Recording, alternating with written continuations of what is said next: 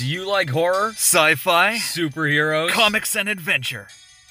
SunsetCrypt.com has you covered. With reviews and articles. 2 associated podcasts. Hot damn! Topics on a ton of bullshit and all geekery grounds with Crypt Keepers Curtis Sturrock, Steve Brown, and Jeff Smith. SunsetCrypt.com. Only the reader knows what awaits them.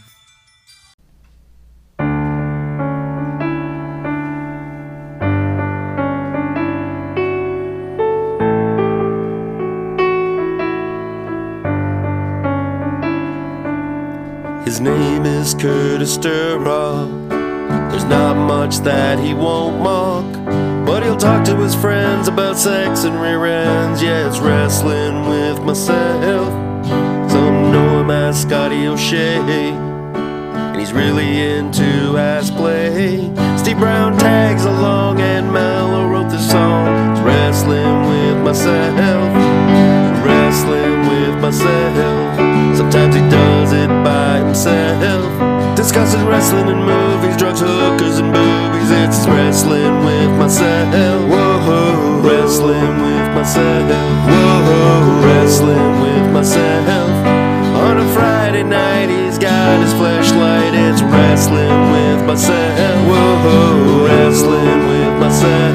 Whoa, wrestling with myself. Discussing wrestling and movies, drugs, hookers, and boobies. It's wrestling with myself. Whoa, wrestling with myself.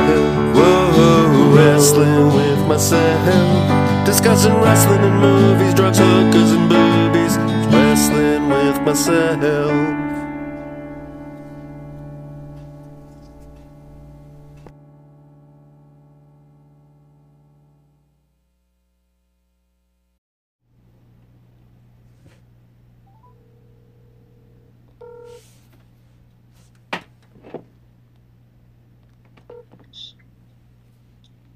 Hello. Michael Rollins. Okay, how are you doing? I'm good. How are you? I think I'm okay. Yeah? How's quarantine treating you? It's very lonely. Are you totally alone? Are you not with the missus? No, I'm completely alone. Have you seen her since this started? Yeah, just on actually just last weekend we made a little exception. That's for nice. everything. So when my parents die due to coronavirus spread, I just know where to point the finger now. Wait, what? What? That was actually a concern. Oh yeah. Yeah. Don't worry about it. It's. You gotta get your dick wet. I get it. All right. We're all human. Okay. This quarantine is killing us. I get it. Don't worry. But you're good. Yeah, I mean, I've completely forgotten how to interact with humans.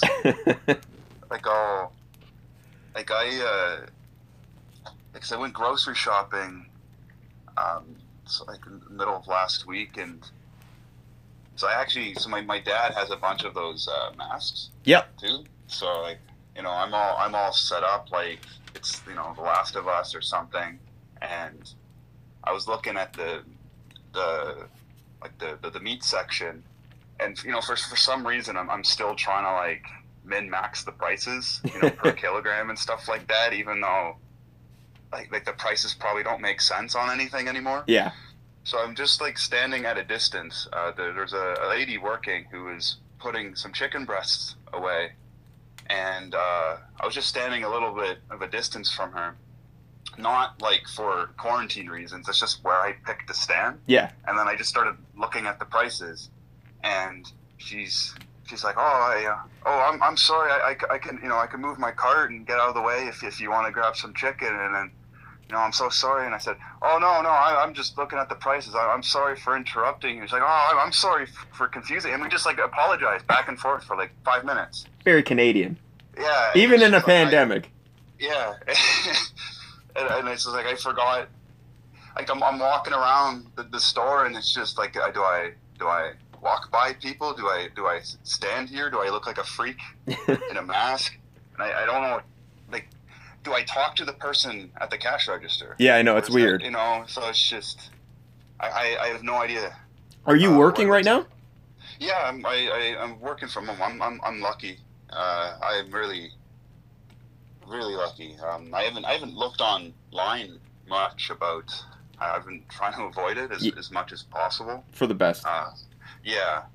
So like living on my own, not only living on my own, but like figuratively living under a rock has been interesting. Mm-hmm. But from what I've seen, like I only found out about all the WWE releases like 2 days later. Yeah. And just I don't know. I didn't realize. It's weird because you think about people getting sick and dying like that. That's kind of where at least I'd imagine where much of the empathy is landing. Mm-hmm. But there's all these like tag along effects that you don't really consider. So I just learned about one yesterday that was really interesting. Is that it's affecting pig farmers in Las Vegas. Really? So a lot of the pig farmers would get leftover food from the casinos Oh, I see. to feed their pigs, and they found this as like this market inefficiency that the casinos would just be throwing them away. So they struck these deals where we'll just buy your garbage for really cheap for our pigs. Yeah, it's And recycling. then now that nobody's going to casinos, there's no leftover food, and now the pig farmers can't feed their pigs, so there's less pork, and like pork prices are probably going to go up, and things like that, and it's just that's like some Freakonomics stuff. Yeah, and And, every day I go online and I just see on Facebook like this local small business is closing now, this local small business is closing. That like it's so sad because well, for one, it still feels surreal because I still can't quite wrap my head around that this is happening worldwide. That's the weirdest part. Like sometimes I'll get caught up in it and then I'll be like, yeah, but life is normal elsewhere, and it'll kind of ground me. And you realize, like, no, this is worldwide. We've never really gone through anything like this. yeah, And- just like browsing on like if I like do land on like Facebook or Twitter or YouTube or something, and I see videos, Mhm. and it's just like videos of normal stuff, and I think, oh, things are, oh no, this is from 6 months ago. Yeah. It's just no, things are still fucked. The weirdest thing is when people are like, this is going to be our new normal for a long time. Like how they're talking about handshakes will never really be a thing anymore. Whether that's true or not, just even that idea of just What a... are all the young boys in wrestling gonna do? Oh, Like, they're how going to are they have heat from how the are they gonna get-go go? now. But, like, just to think of something so small as, like, a greeting, that's Yeah. just going to be gone. And I know it's dumb to think about, and it's not really a big deal, but like you said, it's just kind of a chain of events where things are going to change forever. Like, we're living in something that's going to be written about in history books right now. Yeah. It's just, and I actually had a revelation 10 minutes ago. And when you text me saying, all right, I'm ready whenever, I was thinking back, when was the last time Mike was on the podcast? And it's been a couple years. It was September 2015 Well, Jesus Christ, how did you just ring that one up? because it was about my it was during my shoulder injury rehab. Oh, okay, okay. And I remember because October 5th that year was my first match back for oh my god, I can't even remember the name of the promotion. It's in Hamilton, and I just remember because you were, I believe you may have been on the show, but Bruno was there. Mhm. And then I just remember the conversation where he just said, like, what the hell are you doing here? And I said, oh, I'm wrestling. He said, I just heard you on the podcast, and you made it sound like you were months away still. Oh, And I was like, oh, no, I was already cleared. That's the only reason I remember. but, so I had this revelation, and it's going to sound racist, but for the interest of comedy, I'm sticking with it. So, the big rumor is that this coronavirus happened due to somebody in Wuhan, China, eating a bat, Yeah, that's I've heard the same. Yeah. right?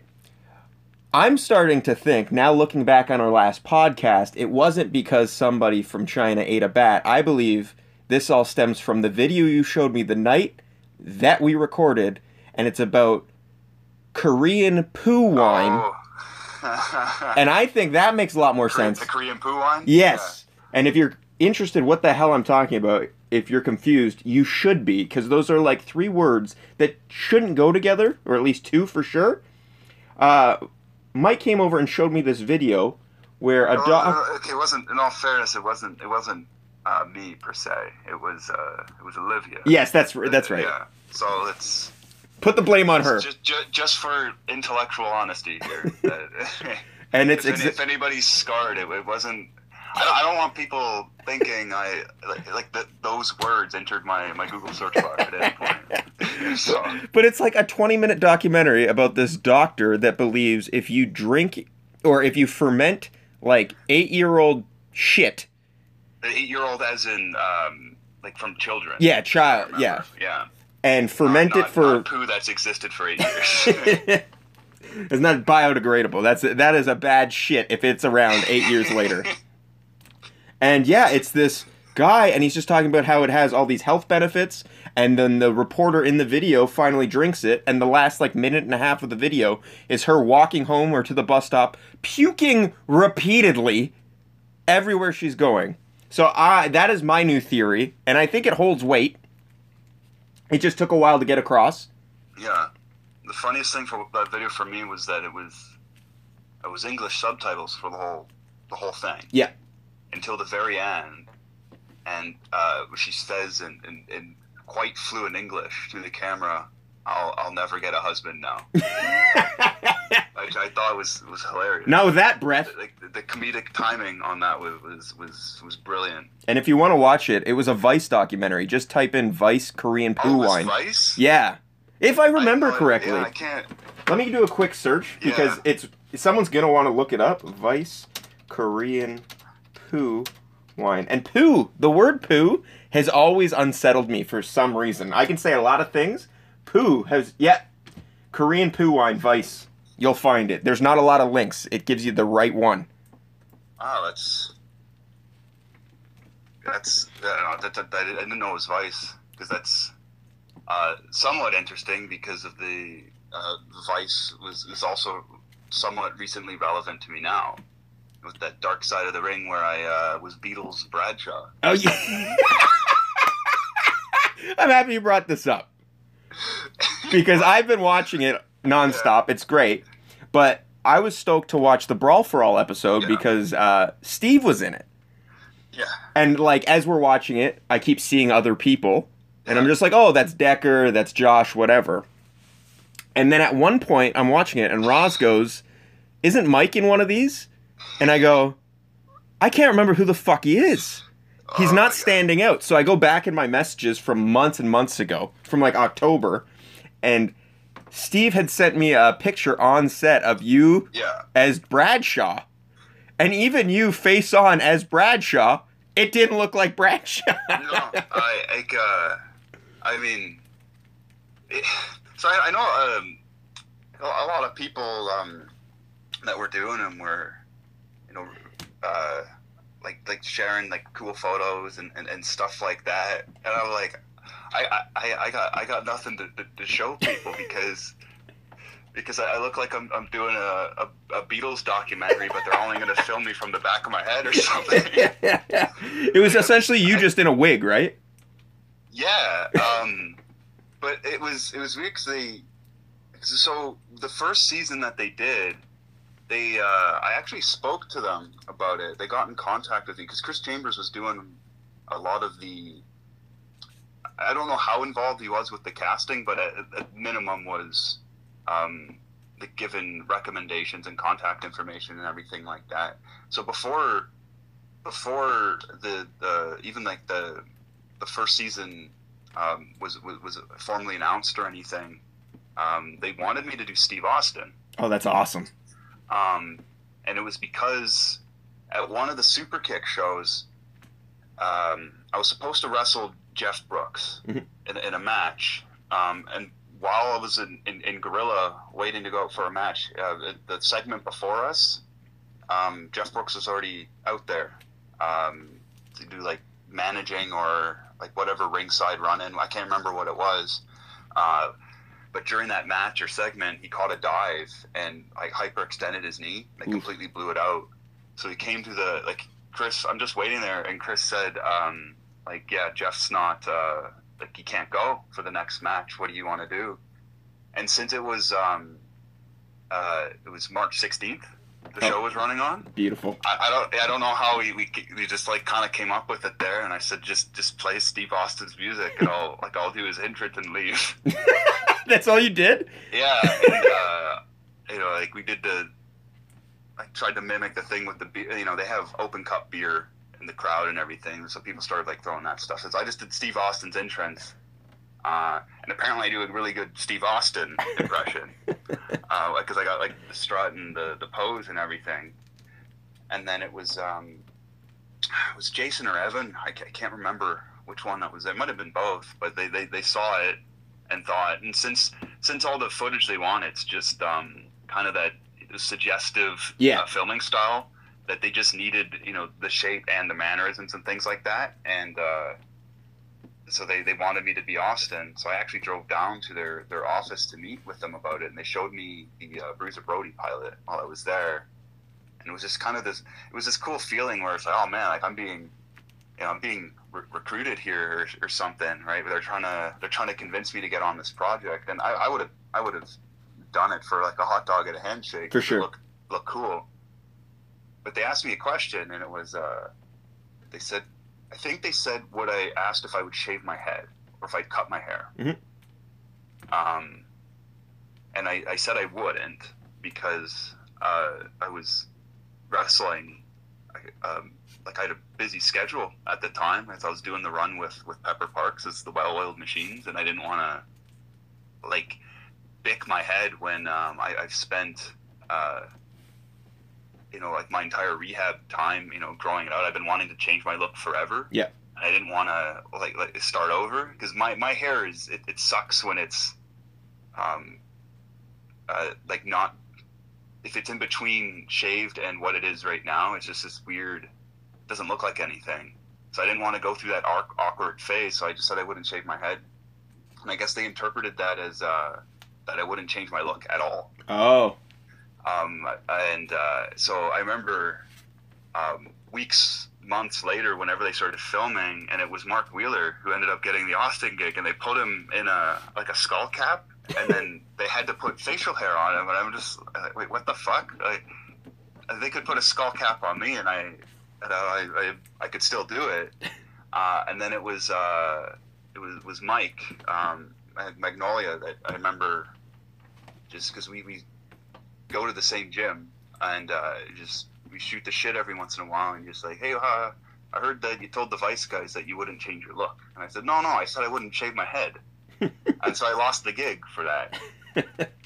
So then when they started the second season, they got in contact with me and about doing the brawl for Bradshaw. And the pitch was like, yeah, so we think you could do Bradshaw. Last year I know there was an issue with changing your look, but we figured this year we just can throw a wig on you and you look close enough and it'd be okay. And it's just, like, I'd kind of like to go back in time in that conversation and like explicitly say that I just wouldn't shave my head. Yeah. Because they remembered it like a year and a half later. Yeah, it stuck. Yeah, it stuck with them, and it's just, am I a piece of shit? Like, am I... Especially, I think it's hilarious that they like just put a contentious thing that I just like, I wouldn't change his look. I love how they just put a bald cap on him anyways.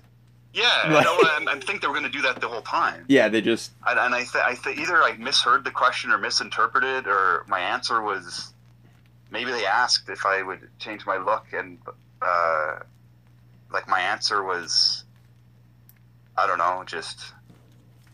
Maybe I did absolutely say, no, I can't change my look at all, because I want people to tell it's me when I'm on your documentary. I want the rub. Yeah. But when they said, yeah, we think you'd be a great Bradshaw, it's just, like, I didn't say it. In my head, I'm like, really? Like, I'm telling them, like, oh, yeah, that'd be great.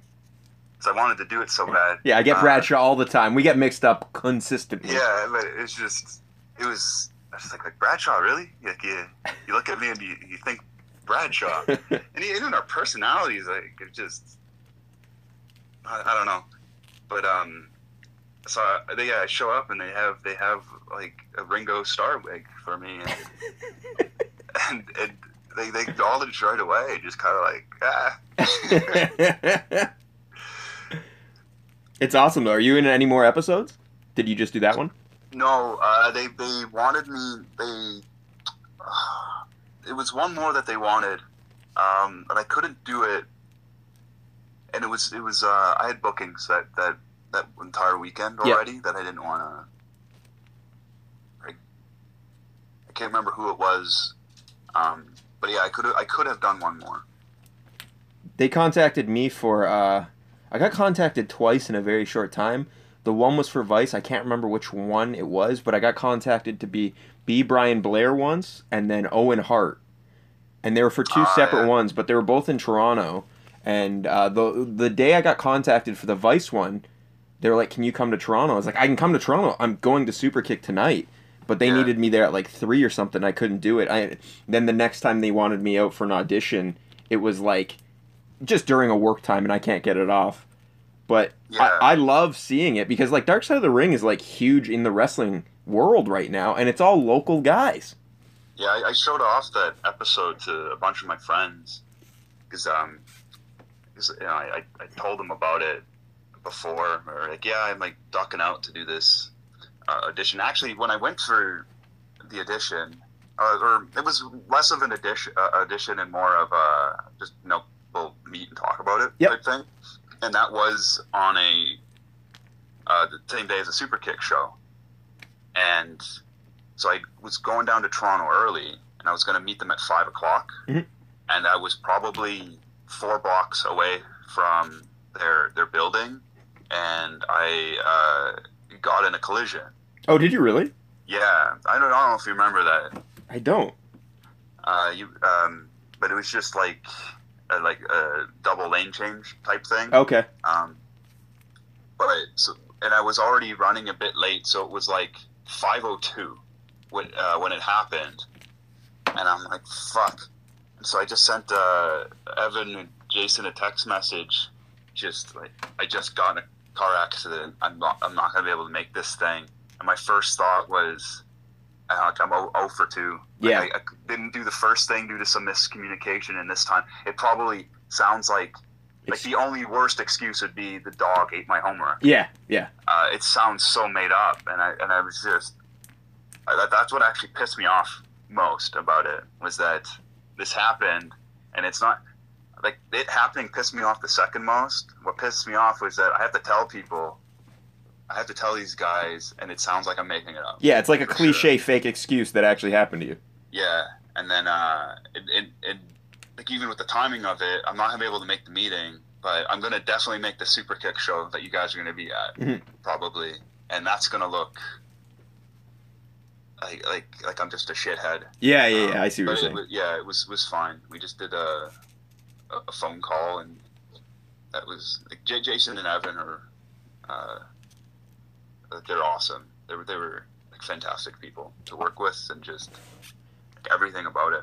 I think the Brawl for All too. I haven't seen this week's, which was this week's. I can't remember.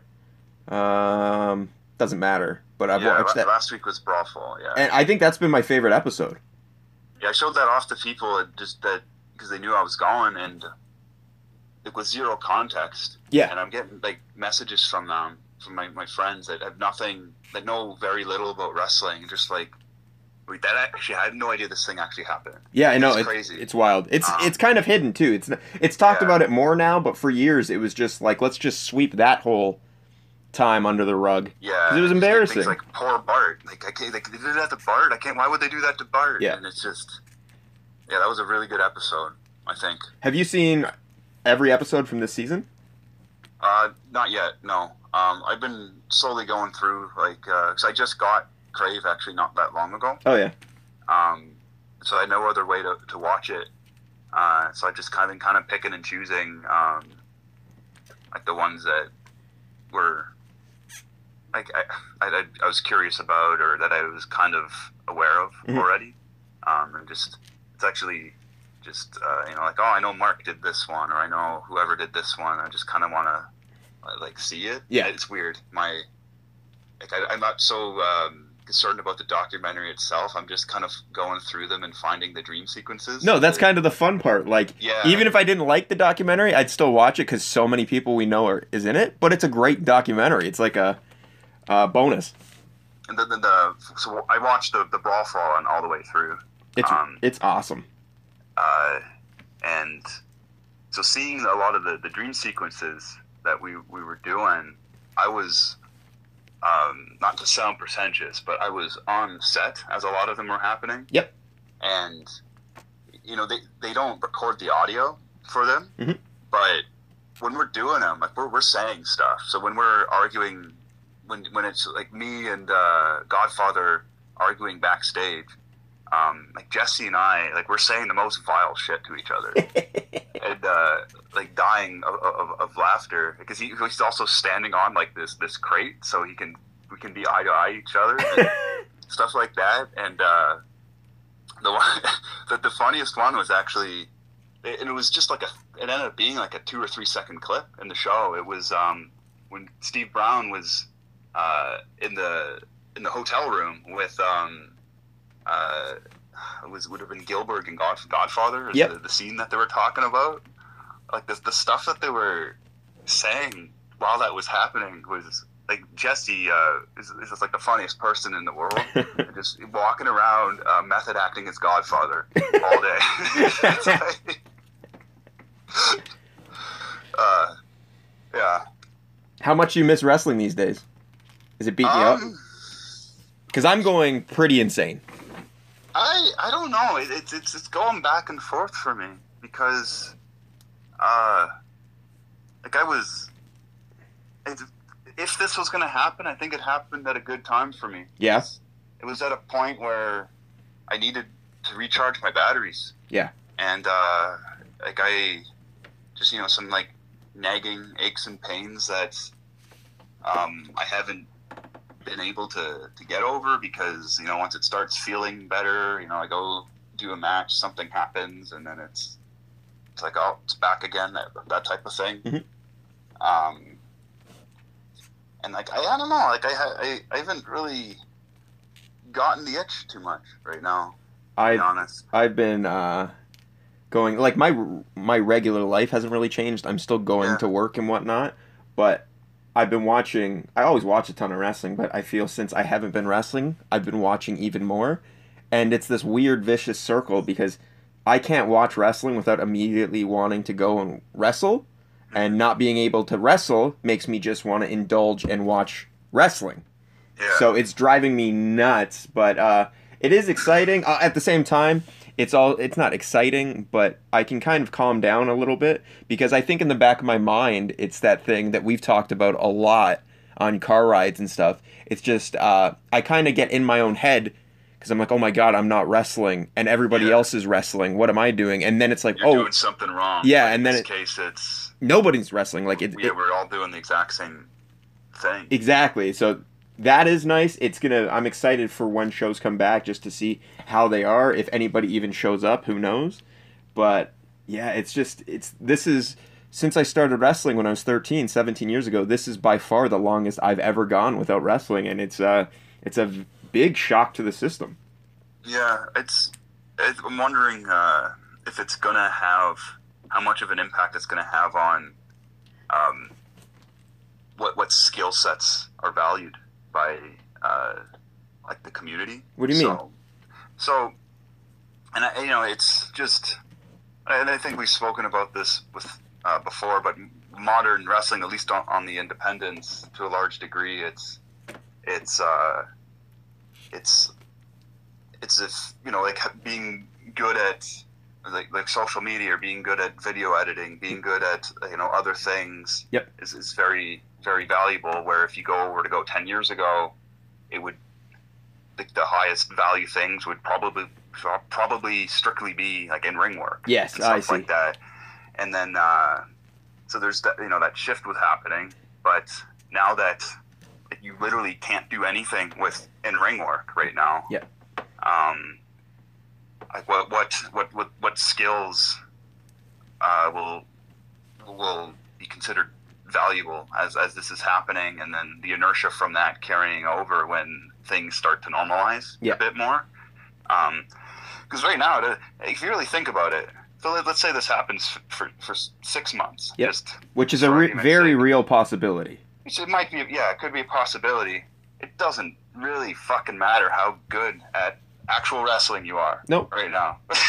Yeah, you're right. If you think about what independent wrestling is, and I've been thinking about that, kind of going through these thought exercises, and it's like on Twitter the other day, I just said something about living under my rock, and Vita Scott sent a message saying, "Wow, if anybody could have a good match with a rock, it would be you." And I just thought, it's just like, all right, we should build something where it's Psycho Mike versus the Rock, but in all lowercase letters. Like, I'm gonna wrestle the Rock right here, and I have a rock in my backyard right now. I'm gonna look at it, and I'm just like thinking, there's something here. I don't know if I'm talking nonsense right now, but if in my tiny backyard I just started wrestling this rock. Oh, that's not crazy. The size of a football. I don't know. Like, that makes no. Like, that's. It's not crazy. It probably would have been shat on 6 months ago, but no one's getting anything. So maybe I should just set up a tripod, go out in my underwear, and fight a rock. I think it's a great idea. If we were allowed to hang out with like groups of like 10, I would 100,000% be running a backyard show. And just putting it online. I'm not even joking, and I wouldn't even do it.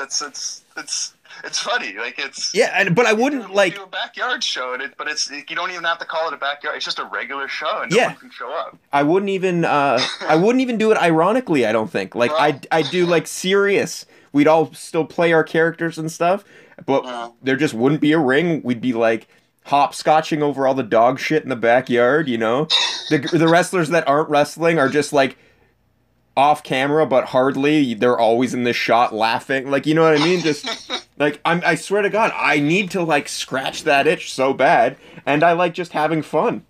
I would still wrestle. It's gonna happen to me too. That I'm gonna want it. Oh, I think it's gonna rush back to me all at once. Like the battery's gonna get to full, and then it's just okay. Like something's gotta happen. It might not have hit me so much if this didn't happen. Like, WrestleMania season is huge for everyone, right, in the community, and it's just like that is when the lockdown was really like setting in with everyone, Yeah. Like I watched WrestleMania 2 nights of it, which is a party any other year. Like, we got WrestleMania on a Saturday night. I watched it alone. You know what I mean? Like, I was I was thinking about that because I normally come to your place if I'm available every year. Yeah. And but what's weird is that like for a long time I don't want to say not off the grid, but like I haven't had a lot of stuff. Like I don't have like cable or a lot of these services and stuff like that, which means I mess out on a lot of content, but I think it keeps me like productive and like honest and things like that. Sure. But I have no idea. Like I don't have the network or any way to watch it, right? Yep. And I never actually needed it because I could usually, if I wanted to watch something old, I could usually find it online first of all, but also like I could just like go to your place, and I enjoyed that better. I find not having a lot of digital things gets me out in the world more. Yeah. And like that's not possible right now, but I'm in such like I'm so ingrained in my habit that it seems so foreign to me that I could just go and get a subscription and have my own account, because that just seemed like a thing that I was never supposed to have. Yeah. If that makes sense. No, you put it perfectly. Like you almost didn't get it because it forced you to go out. Whereas I try to have everything so people come to me. Because I'm insufferable otherwise. Like, I'm such a shitty personality, so I have to have stuff. But it's it's weird. So even with the Crave thing, it's like it's not actually my account; it's an account Olivia has, and it's just like, oh, I can't have Crave. Like that stuff's not for me. I don't know. It's weird how I think. Yeah. It's just like Amazon Prime. Oh no, that's for the elite. Like I'm just a humble I don't know. But yeah, not having a lot of this stuff, and then just being so stubborn and ingrained into my own habits that I'm just not going to change. No, I get it. Yeah, it's weird. So have you seen any of WrestleMania by chance? No, I haven't actually. And part of me at first was I wasn't. I don't know. It's probably going to make me sound like A bitter fuck? like a piece of shit, but just when. Like if this thing was going to happen, like it happened, it couldn't have happened at a better time for me, at least as it pertains to wrestling. Yep. Because I needed to recharge my batteries, and I kind of just, I don't know, detox is too strong a word, but just kind of Separate. yeah, I just want to get away from it for a little bit, and it's great because like no one has to notice right Yes. now. Yes. It wasn't like this thing where I have to make this formal announcement and do a pity party or whatever. It's just like I can just not pay attention to wrestling for a little bit until the itch comes back, and I don't want to be like going through the motions or anything like that. So I didn't have like a strong desire to watch it, Mhm. which was unusual, but I think part of it's just because it's supposed to be this huge show, and it was in the Performance Center. Yeah, so yeah. it kind of took the wind out of the sails, I guess, the allure of Absolutely. it. They did the best they could, but I did hear that the cinematic matches, and everyone's talking about that. Like that seems to be a trend now. Yeah. Yeah, which That's actually what I wanted kind to... of vex me a little bit. That's what I wanted to talk to you about, because I watched both Yeah. nights. I was watching it on like a Zoom party, so we had a bunch of people, and I was pretty high on edibles both nights. Fair warning. But I remember we watched it, and the Boneyard match happened, and the Boneyard match and the Firefly Funhouse matches were the two matches that I was most excited for on the weekend, like most people. And with both matches, I've only watched it once. It was that first time. I was incredibly underwhelmed. Like, I think I just had expectations for both matches, and they didn't meet my expectations. They just went a different route, so it kind of caught me off guard. But we're watching it on this Zoom party, and we're all kind of equal mind. We were like, what are we watching? This is terrible. And then we go online afterwards, and we were like the only ones that didn't like it. Now, yet again, I wasn't in the best state of mind, but I did like a lot of other stuff on the show. It wasn't like I was just not seeing clearly. It was just strange, like, I don't know. I don't know how much I love the whole cinematic feel all the time. Like, I have seen it done before, and I like it. It just didn't... I don't know what it is. I almost feel like blasphemous for even saying I didn't like it, because it seems so well received. Yeah. It's just like, it's worth going out of your way to see it, especially a guy like you with a mind like you. Like, I can appreciate the effort and everything. I just think I expected something different. Like, there was literally, like, the Boneyard match, they did a bunch of cool stuff, but it was filmed like a movie, and there was also a score on top of it. And it was just like, I don't know. I don't mind when wrestling gets crazy, but it just... I was just expecting kind of a fight in a cemetery, like a Buried Alive match with some theatrics since it wasn't live. Sure. And it was just like I was watching a very good low-budget movie starring two wrestlers. And it's just, I don't know what. It just... Yeah, so I haven't seen them, so I don't know anything about the quality. I can give you my network password, and you Sure. should watch it. Because it's definitely worth a watch, and I think... like Eric Bischoff was saying on his podcast, he was saying like he's under the belief that wrestling has needed a reinvention for years now. It's been doing the same thing for eternity.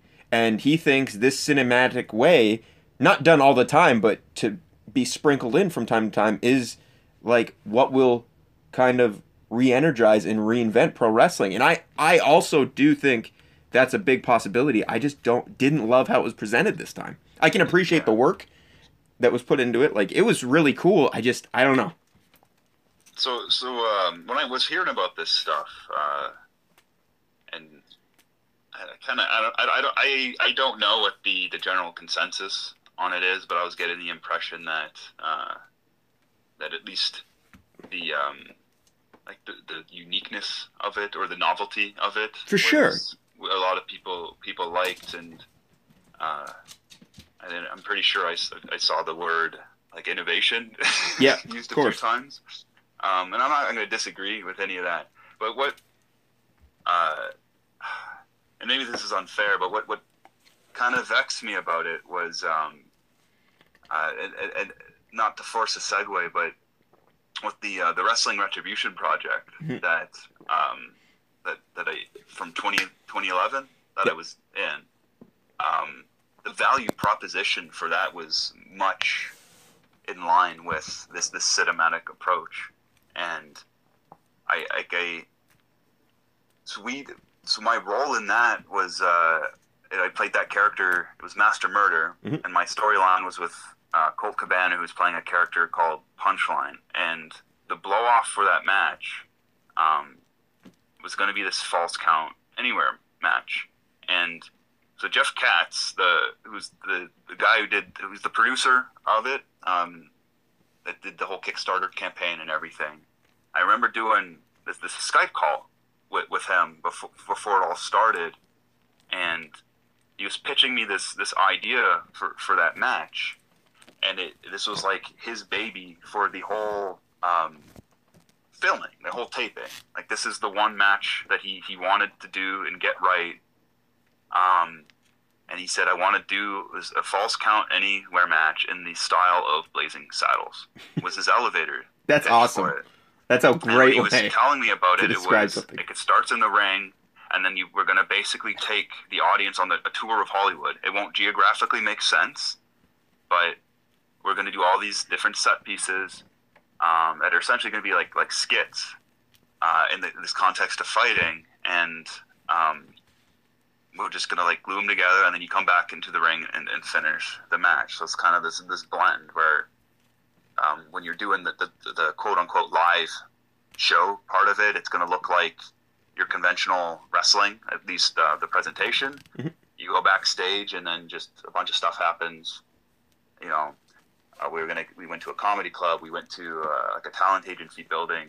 He wanted to do scenes by the Hollywood sign. He wanted to go into the prop warehouse. Oh, yeah. And do a fight where I was going to be wrestling an animatronic King Kong that Colt was controlling with controls. It sounds unbelievable. Like and like at the time, this was 9 years ago, 8-9 years ago, whatever it was, and like I love the idea, and you know, even then I'm just thinking like, this is such an interesting take on it, because it's so tongue in cheek. Yeah. That like it's just, as long as you're having fun watching it, the like the purity of wrestling, like, doesn't really matter. And then nothing happened with it, and it's Did just you one of film those things where like all this cinematic stuff is, you know, it's buzzing now, and then I'm just thinking like, oh, like 9 years ago, like in a different timeline, yeah, like this thing could have been a hit, and like I could have helped pioneer that idea. Oh, I see, yeah. And I was just like, oh, fuck. Did you end up filming it all? No, so he's actually once around the WrestleMania time, actually. So when this whole lockdown thing started, he actually just started posting some of the raw footage on YouTube. The YouTube channel is Pin the Virus. Okay. I don't know why it's Pin the Virus, but you'll see the WRP logo and everything, and he has a lot of the footage up for that, and we didn't finish all of it, so we ran out of time because we were only there for the week. And then at the end, he told me before I was heading home that he's like, I'm going to fly you and Colt back, and I want to fly you back in a couple weeks, and we're just going to devote like several days to filming the rest of this match. Like, he wanted to do it. Maybe he was trying to sell me a bill of goods. I don't know. Sure. But it never happened. We did film the beginning and the end of it, like in front of like the live crowd. because basically we did the beginning of the match. We went to the back, had a bottle of water, came back out. Yeah. Right. And they were just going to edit everything. Then we did a set piece in a comedy club. And then we did he actually has like a nearly fully edited piece where we were at a talent agency. And if you just put that clip up, like it was like a pretty good vertical slice on its own, even outside the context of a match. Just, it's, starts with an agent on his phone, like in a meeting. We come in, we do a brawl around the office, and then like leave, and it's just like that vertical slice is just kind of this absurd thing. Yeah. Like, what just happened here? But then it, in the vision of the whole match, it would have worked as well because we're just going from place to place. Yeah, it'd be like a Benny Hill skit, in one door, out the other. It just never finished, and it kind of, seeing all this talk about the cinematic stuff just kind of, it brought me down a little bit just because it reminded me of that, and like at that time in my life where this was the biggest and coolest thing that I had ever done, and I was kind of hoping that something would come of it, and never did, and it was a bit frustrating at the time because I was always being asked about it. Yeah. Like what's happening with it? When's it going to come out? I have no idea. And then like I'm watching the footage, and it's just like I'm a completely different person. Yeah. And it's so weird to see, like almost where like I don't even like, I'm like, oh, like I hate my mannerisms. I hate the way my voice sounds. I hate my trunks. Oh yeah. That type of thing. I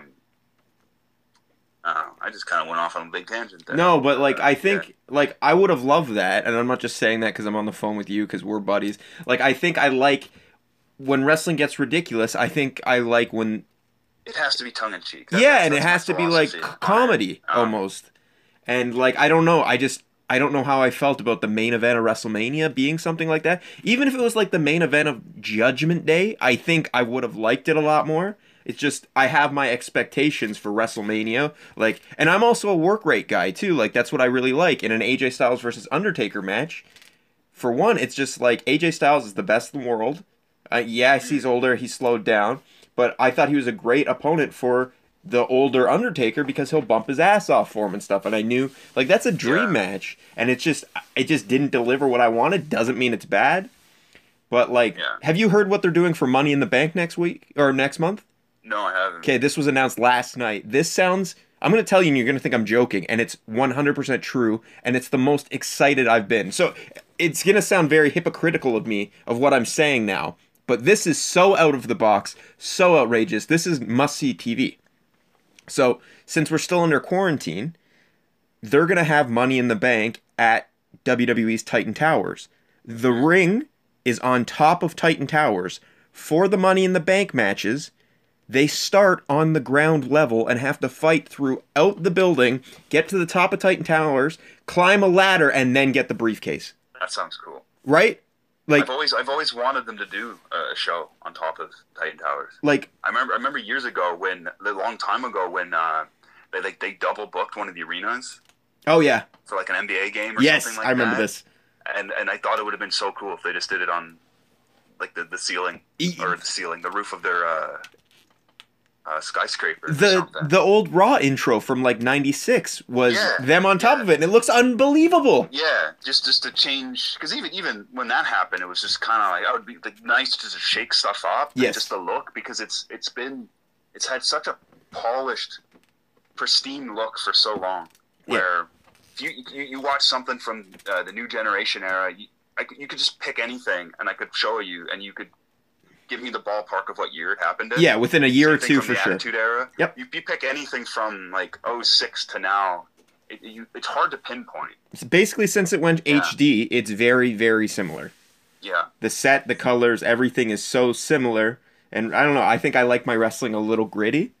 Yeah, me too. That's probably the okay boomer part of us. Yeah, oh, absolutely.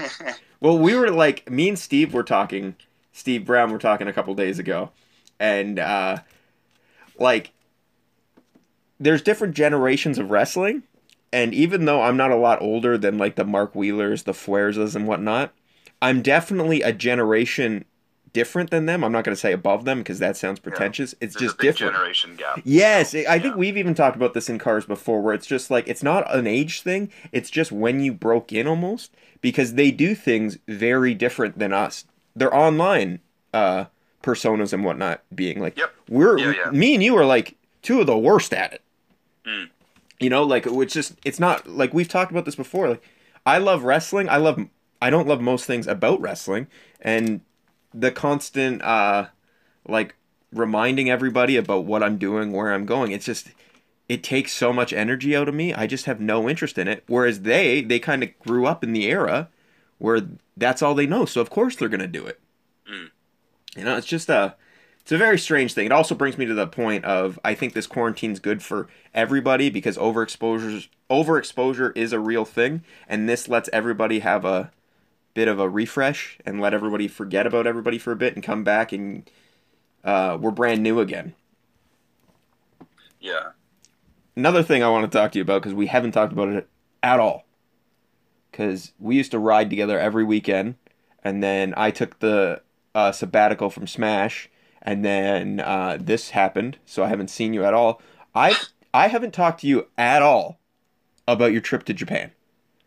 Oh, really? Literally at all. I saw you the morning of the Smash show. I think you got in like 3 days earlier, Yeah. and I was like, "How was it?" And I was busy right away filming. Yes, yeah, and you were like, the, "There's not enough Prince time."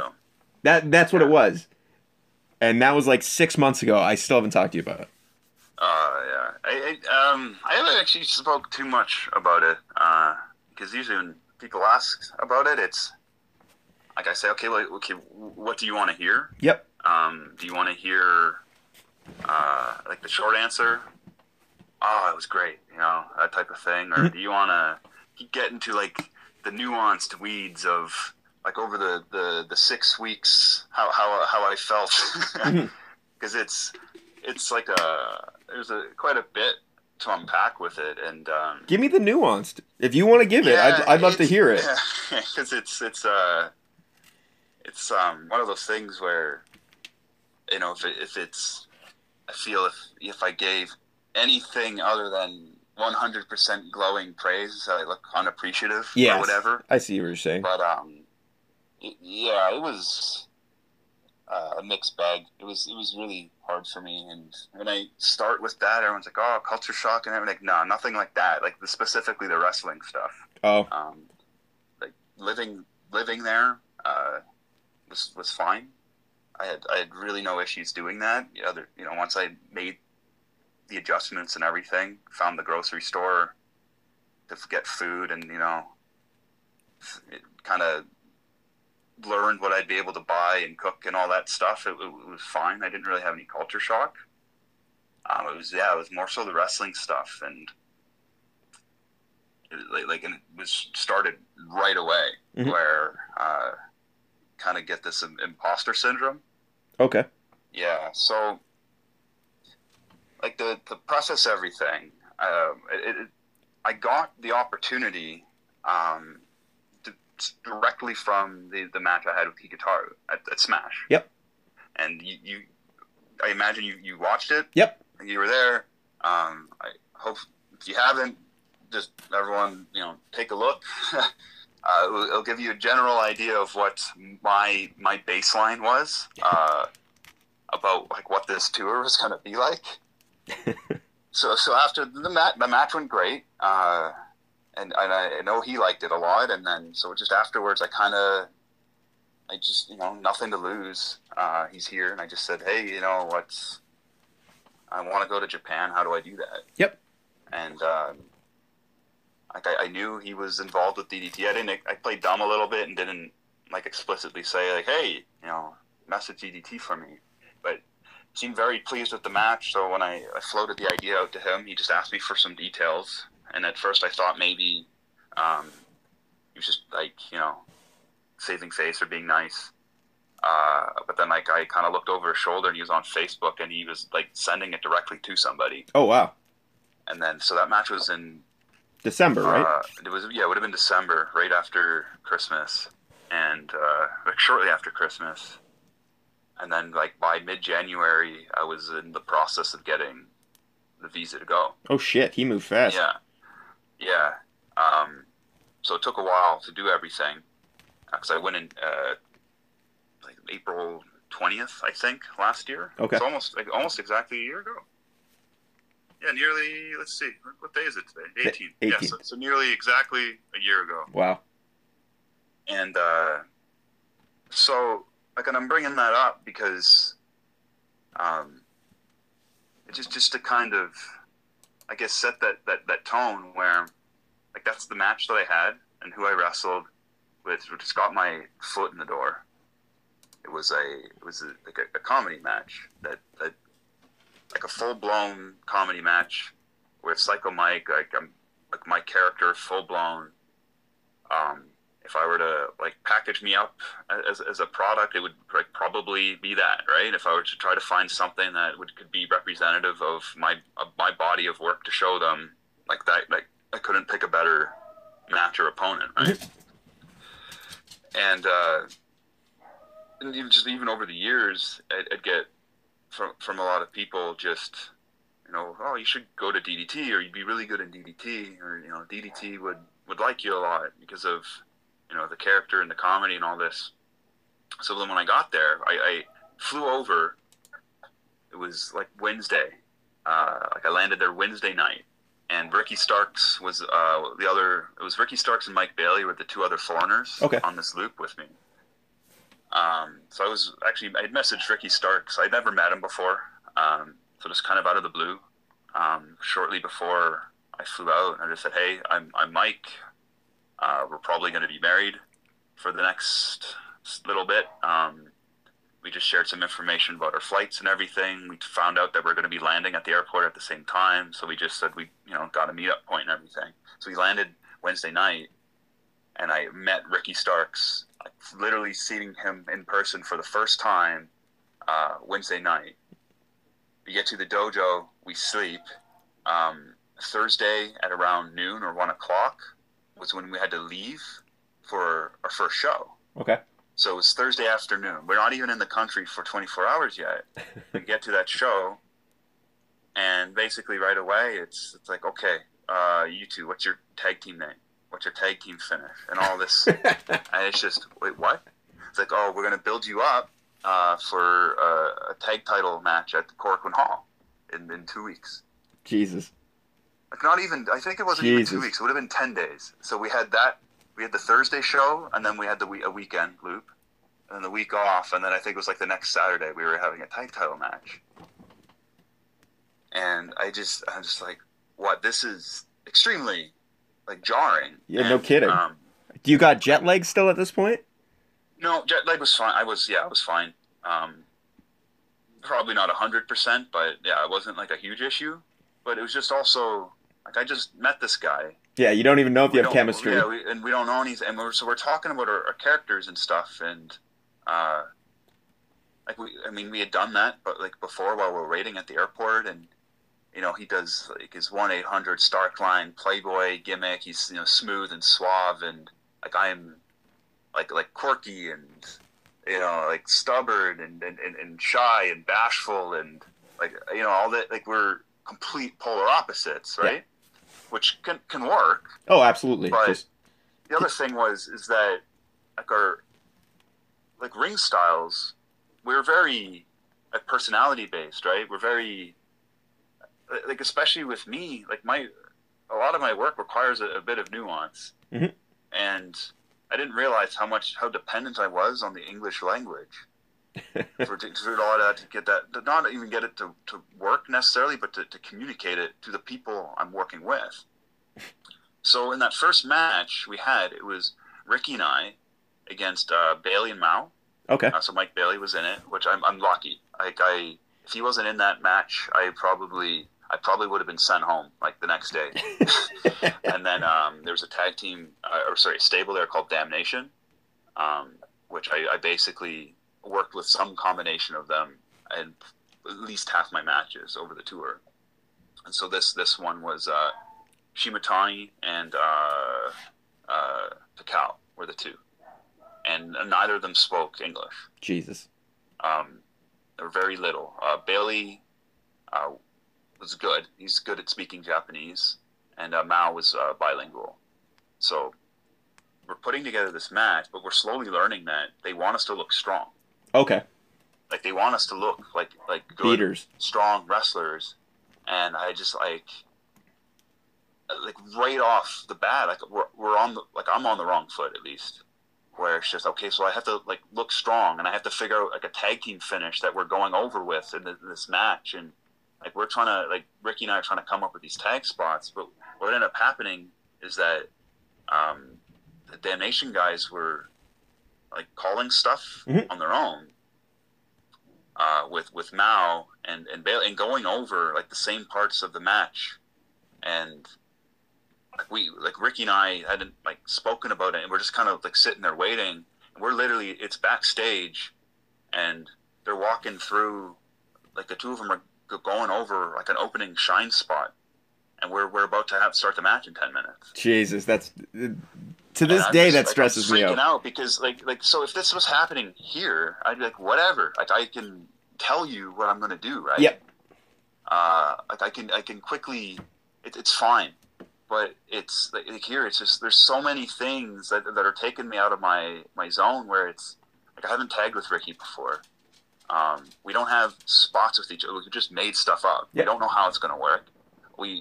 Our tag finish I wasn't even like happy with. It's just like it just like all this stuff, and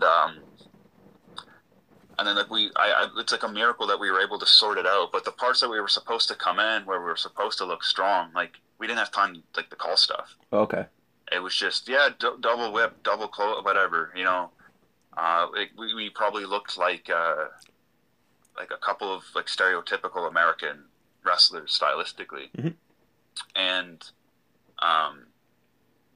so to start that match, so before the show started, the ring announcer had come up to me and had asked like weight and everything, and I remember so I said, what are you announcing me as? And then they showed me the name, and it was Mike Rollins, and I said, no, Psycho Mike, please, because I hate being called Mike Rollins. Ever since Tyler Black went to FCW.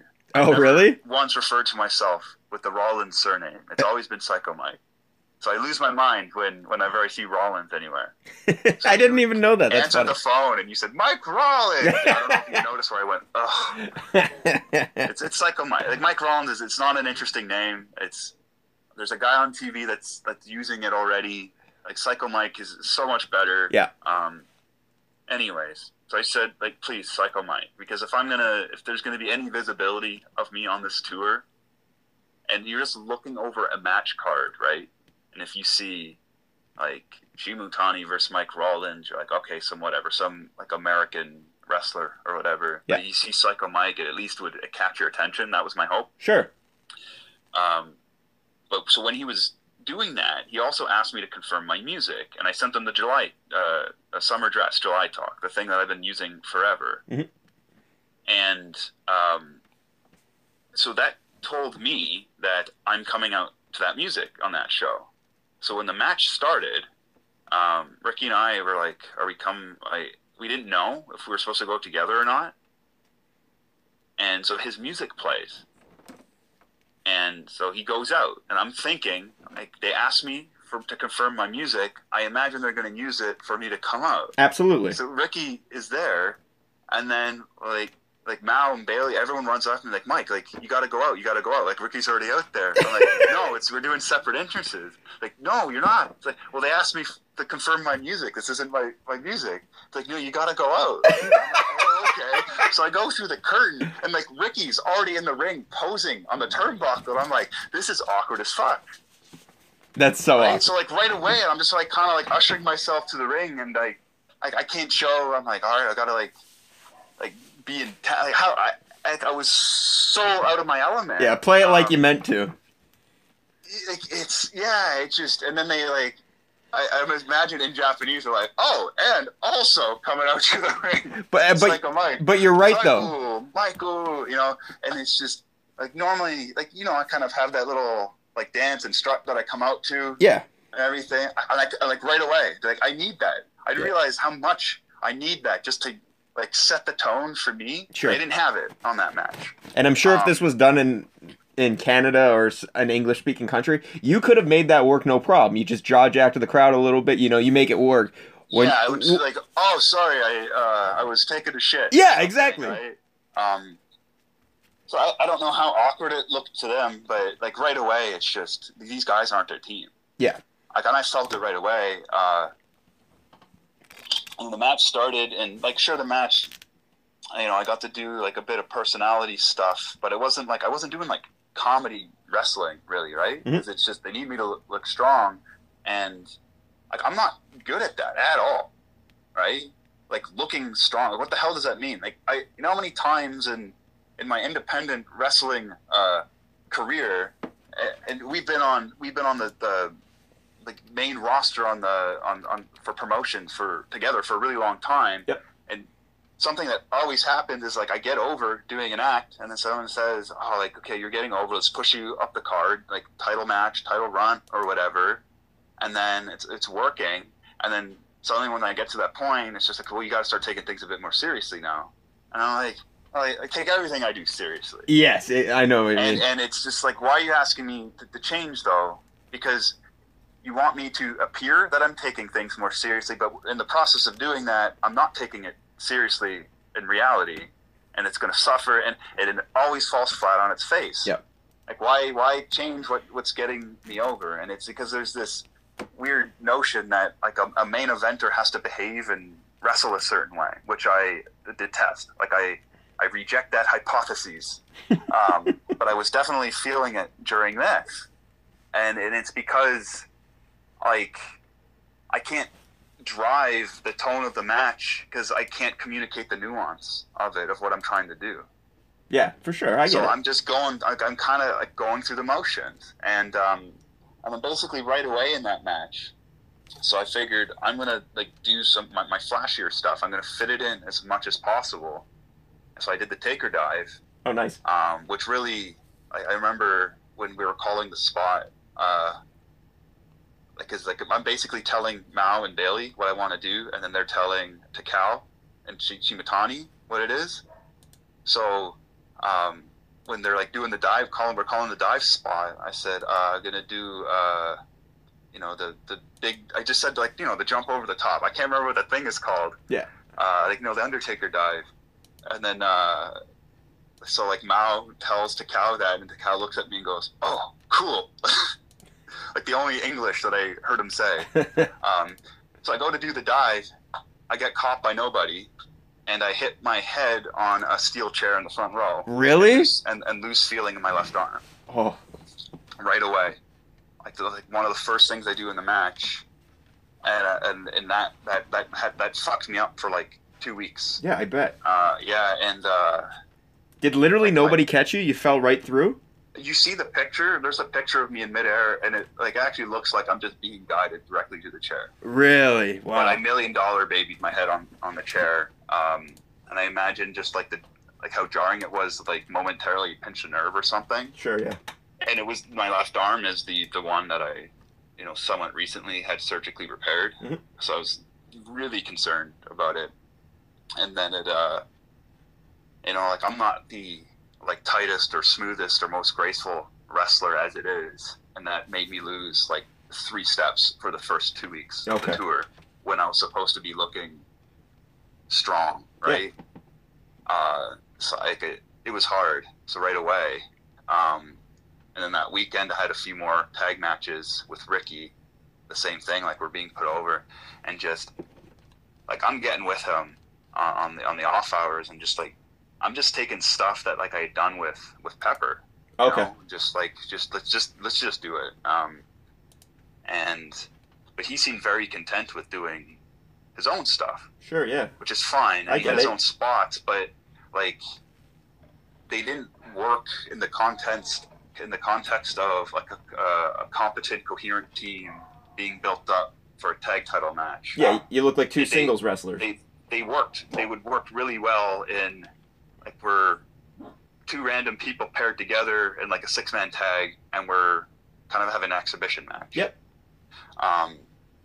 so like our approaches to it were very, very different. So I was like just calling a bunch of stuff, trying to make us look like a tag team. And I'm wondering if it just made more sense for me to not do that and just kind of like, yeah, we'll just be two singles guys doing our own things, but we're doing promos together, and you know, we have a tag team finish, so it's like I don't know what they want. Mm-hmm. And that, so we did that show, and then had the Friday off, and then we did a Saturday Sunday. And I think the Saturday had a tag match that I was able to get through. Sunday, I think I had my only like one-on-one singles match, and it was with Yoshimura, and it was my favorite match of the tour. Oh, no shit, eh? And that got the win back because his English was pretty good, so I could communicate. And I got, like, you know, typically my matches start a bit slower. I kind of front load them a bit to get characters over, and like I pitched a bunch of ideas to him. And he liked them all. We did them all, and then for like that little stretch, you know, we're suplexing the shit out of each other and all that. And I love the match. Is it online anywhere? No, and I'm about to tell you why it's not online. So at one point in the match, we were going to do a spot where he would fight back, hit the rope.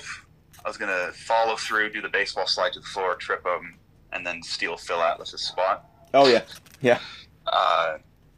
And then when I did the baseball slide, because I'm nearsighted, so I actually can't see when I'm wrestling. I can't see past the ropes. Yeah. It's like pretty blurry. So I was running, and I remember seeing the cameraman there, right in the middle of the ring apron, and I was just like, I had to make a split-second decision whether I was gonna not do this thing, but so like in this split second, I'm like, okay, so I'm gonna go and baseball slide, and I can get to the right of the camera person, no problem. This is gonna be okay. So I do the baseball slide, and my heel, what I was told, just like barely caught the clip of the lens. Shit. But it got it, and the camera like stopped functioning for the rest of that match. And I didn't know about it at the time. I didn't actually feel it. I thought I completely missed the person. Mm-hmm. And then we do this, whatever the spot on the floor, we go finish the match. And I'm feeling really good about it. And then somebody came up to me and said that I broke the camera. And this is like my third gig. And I'm already like feeling like I'm fucking everything up as it is. You know, and I'm apologizing profusely. And they're telling me it's okay, just to be more careful. And then I was like, hey, shit, like, it's just as long as, like, I'm not in trouble or whatever, I don't have heat, or as long as it makes me look bad, I was feeling okay. And then so I went out to watch the rest of the show, and I asked, like, why somebody was filming on an iPad. So they replaced the camera with an iPad, and I thought that was strange, so I just asked, why are they using an iPad and not, like, a camera? A backup camera, or just doing the rest on like the hard cam or something. And for whatever reason, this show they didn't have a hard camera set up. Ugh. And like I actually got a little like mad about that, because it's like they're like I think literally every other show that they filmed had a hard camera, and they're putting all this stuff on their channel, and there wasn't a hard cam at this one. And that's when I realized, like, oh my God, the only singles match I'm going to have on this tour that I am super happy with, which is legitimately one of my favorite matches that I've ever had. They won't be able to put it online because they wouldn't have footage for like the last 7 minutes of it or whatever. Yeah. So you can't. So yeah. So then when I got home and I was like telling Olivia how good the match was and everything, and she's like, they didn't put it up. And then that was why. And like, if there's one reason why I don't go back, I definitely think it's that show. Really, eh? I think so, yeah. Even though it was obviously an accident, you think they'd still... Yeah, so there's Jordan, who's one of their young boys, and I mean that as a term of endearment. He's one of their students. He's like an Australian guy. And so he helped us, or helped me out a lot, just kind of acclimating to everything. So when I was asking him about it, I'm like, what's your honest opinion? And like about like, am I like screwed here? You know, like I've heard that they send people home for like things less than this, right? And he said, no, they'll probably, if they have insurance and everything, like it's not a money thing, they'll probably actually be more angry at the cameraman. And I'm like, oh, okay. And that had me tilted for the rest of the tour, just because like in the back of my head, I'm just thinking like the whole time, like, do they even like me? Because I was getting very little feedback on anything too.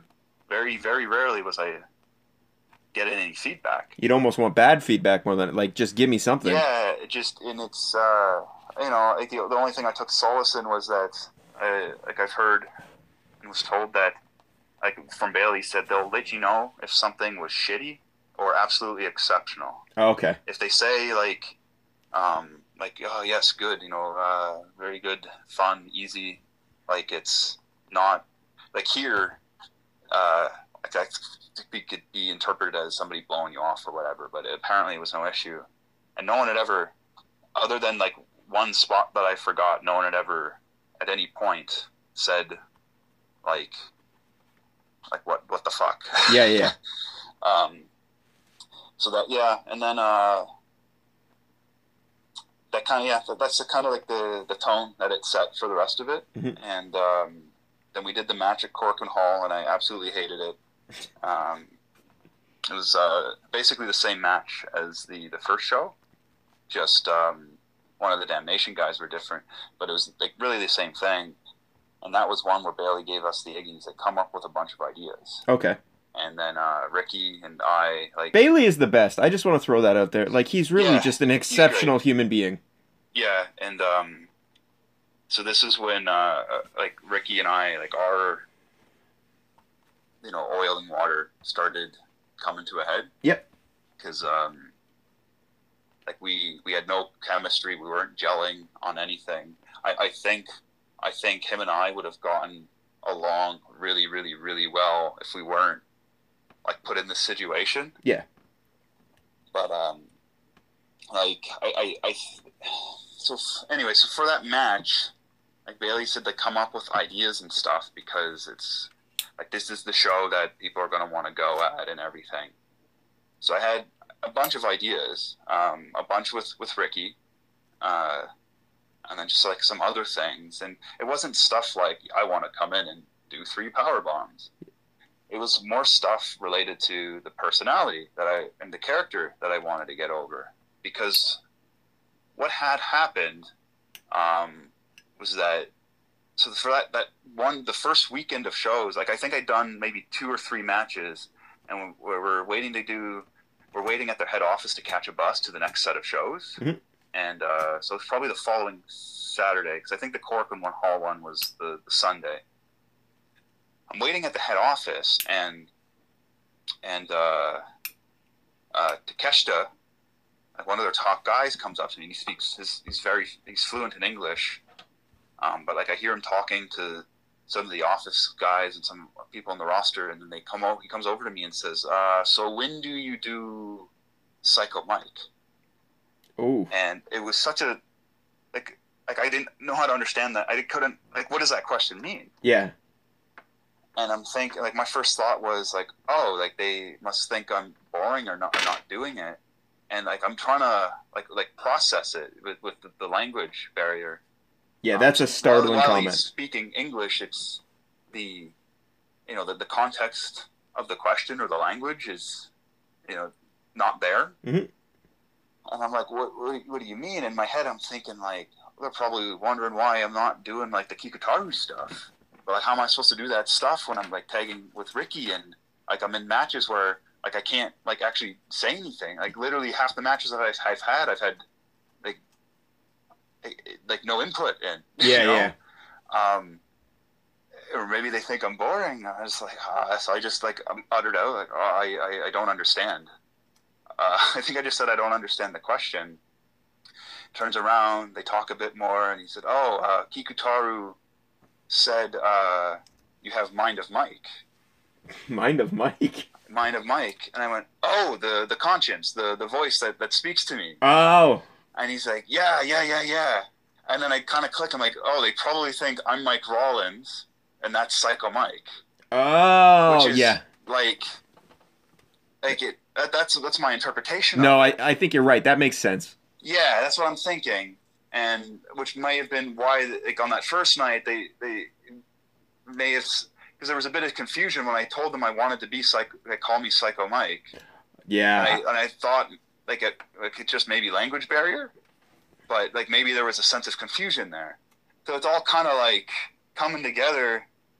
And then, so for like the next 30 minutes, as we're waiting for the bus, like I'm telling them, I'm trying to explain the gimmick to them. Mm-hmm. And I said, yeah, and the conscience speaks to me. And it's like, oh, like how? Someone in microphone? And I was like, you know, I record it beforehand. And then someone plays it. Like, you know, I'm explaining the process of it. And then I'm also trying to explain why that process may not work here, because they can't there understand isn't it. enough time. And then there's, again, the language thing, where I'm not going to be able to, like, do it in Japanese. So maybe, and then they're like, oh, maybe, and then, you know, they mentioned somebody else that was there, but then there's like, oh, but his voice is too familiar. So, like, they're brainstorming stuff. And I'm like, oh, this is exciting. Yeah.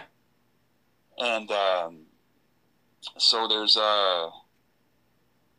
Dino, the guy, the dick flip guy. The Din Shiko, or whatever his name yeah. is. Yep. So I'm speaking to him, and so before going to doing the tour, like, he was the one that I imagined having a match with. So like I'm trying to pitch to him the idea, and like I'm even telling him ideas for a match that we could have, where it's like, and his English is pretty good, but still, like, it's a language barrier, and I'm trying to pitch this idea because he's asking, like, what does the conscience, what does the voice tell you? And like that's such a hard question to answer. Yeah, it's like, because it's so context dependent. Like, yes. That's what I mean, where there's nuance to this. And I was so, like, I just uttered out sometimes good advice, sometimes bad advice. And like, you know, they're like trying to understand. But then when I was talking to Dino about it, like I was like telling him an idea of, like, you know, like maybe, and I'm not trying to like make fun of the Japanese cadence when I'm like saying this. No. I slowly learned that like being very deliberate with syllables and things like that, like it sounds like I didn't do it at first because I thought they would think I was making fun of them. Yeah, I think so too. But I remember, like, I said jackhammer, and the guy's like, huh? And I said jackhammer, and he goes, oh, Jaku Hamaru, or, you know. I'm like, oh, yeah. I'm like, oh, and that was kind of the clicking point for me. It's like, I just need to speak like this because they're very deliberate with their syllables. Okay. They only have a finite number of syllables compared to the English language. But yeah, so I was like, you know, like maybe, you know, open trunks. I'm curious what's inside, you know, I go to take a look. The voice tells me, like, what's in his, you know, asks what's in his trunks. So it tells me I should look. And then I go look, and then you try to put my head, like, I'm trying to pitch this idea for a spot. Sure. And that's kind of the process that I would do with this character or gimmick, is what's the thing that you literally do all the time. I'm just going to add a bit of context or flavor to it. That's kind of what I try to do, where it's like a spot that doesn't make sense, while the voice is the thing that will provide the context that, like, it makes sense in this universe. Yeah, it's the narrator of the... Yeah, and I Yeah. can't explain that in English with... I probably couldn't use the word narrator, right? Mm-hmm. But I'm pitching all of these ideas, and I'm actually pulling up, like, old matches. Like, I'm showing them the one I had with Cody Deaner at Smash. Oh, yeah. And I was kind of getting excited because it's like, this is what I have to offer and everything. And then it's like, okay, so maybe not this week, maybe next weekend, you know? So they seemed to like the idea, but then every weekend I'd show up to the shows and, oh, not enough time today, or, you know, the equipment not good today, maybe tomorrow. And then it kept getting delayed until it was, we think, Corcoran Hall, because we did another one at the end of the tour. It's like, maybe it works better at Corcoran Hall, bigger stadium. And so, like, I had this, you know, this dream of doing the Psycho Mike conscience gimmick at Corcoran Hall. Like, and how cool that would be. Be huge. And then I ended up doing a dark match with Ricky Starks. you know, and it's just like, oh, well, like what, fuck. Yeah.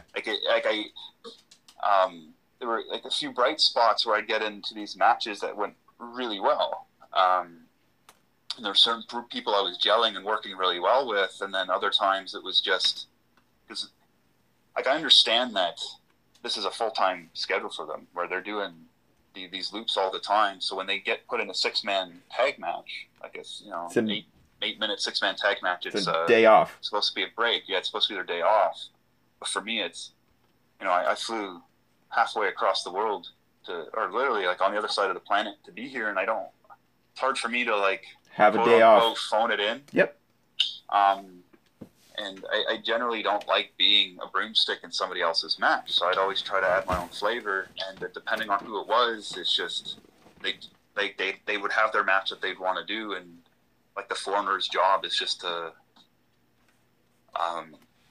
like the kind of like the paint by numbers thing. Like the foreigner's job is to they have their foreigner's part in the template or whatever it was. Don't mean to like disparage it or anything, but No. kind of the process, and it took me a while, I guess, to realize that. But some of the matches I wouldn't like really feel fulfilled. From the outside looking in, they did go very well, but I was also trying to approach it where like I have something unique or special to offer, and if I'm just another foreigner coming in, and you can displace me with another foreigner, then like why? Yeah, you're not going to stand out ever. Yeah, like why bring me back? And like, you know, like I'm always constantly thinking about how Joey Ryan does like a throwaway dick flip spot in an opening spot in a 6-man tag match that took the world by storm, right? Yep. Which is literally like this like throwaway spot originally. Right? That's all it was. Because that's how the matches work, these 6-man matches. Like 2 people pair, do a spot, you know, double touch, 2 people pair, do a spot, double touch, 2 people pair, do a spot, you know, double, you know, heat or something. And that was just a spot at the beginning of the match. So I'm always like thinking about this where there's that saying where there's no small parts, there's only small actors. Oh, good call. Yeah, so it's like, oh, okay, so it might be a small part of the match, but I'm not going to be a small wrestler. I'm going to make the most of it. And sometimes it worked because I would pitch something, and then they'd come back like, oh yeah, that's good, and then maybe this, and then we can kind of go back and forth, and I'm like, this is great. And then other times just like, maybe next time, and this time we just take it easy.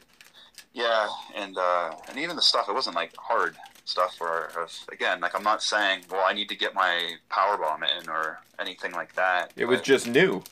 Yeah, I just kind of wanted to, you know. It's times like that, like, and I'm just saying it because I've been in that position. It's a different position that you were in, but like, there are times in wrestling where it's like you have to be selfish. You feel like a dick, but yeah, you almost have to go into business for yourself. There, right? It's like I can't be selfish in front of exactly, yeah. The 17-year. You're the foreigner or whatever. No, I get it. It reminded me quite a bit. I had a lot of the same feelings as that I'd have when I'd get like a Ring of Honor dark match that's like a 6-man tag, and you know, it's just okay. I can be a good citizen here, and maybe that works, or I can be selfish and get my shit in, and maybe that works. Yep. But like either thing could work, either thing could blow up in your face, absolutely, depending on who you're working with and who's watching and what their feelings and opinions are at a given point in time. So like my approach was just kind of like to ask, like maybe this, and hoping that if my idea was good or convincing, we would do it, and then they just slowly learning, you know, like who, like stylistically would be receptive to that, and you know who stylistically would not be, and just kind of treading those acclimating waters. to that. Yep. But I did hit my groove. I'd say maybe halfway through it. I shit the bed in one of them towards the end of the tour, where I just completely forgot a spot. It happens. And it was like, and I don't know why. It was just, it was weird. So I was gonna do the sit up spot with somebody, if I hadn't done it yet. I just like needed an idea for a like an opening thing, and I just like I'm just gonna like keep trying different things to see if anything catches on or whatever and Absolutely. gets over. So I was trying the sit-up spot, so he's, hitting me down and everything. And then the thing was supposed to be, I understood it, that he was going to hit the ropes, go for an elbow drop. I was going to sit up one last time, and then we were going to finish it off with a little payoff. So I bumped, and it was like I bumped, and I thought I had time, and then it seemed like before I even hit the ground, he was jumping in the air for the big elbow drop. Oh. And I'm like, if I sit up, I'm just going to compress my spine. And then he lands on me. So instead of I probably could have just rolled out of the way, but I kind of just froze. Mm-hmm. And then I just took the elbow drop, and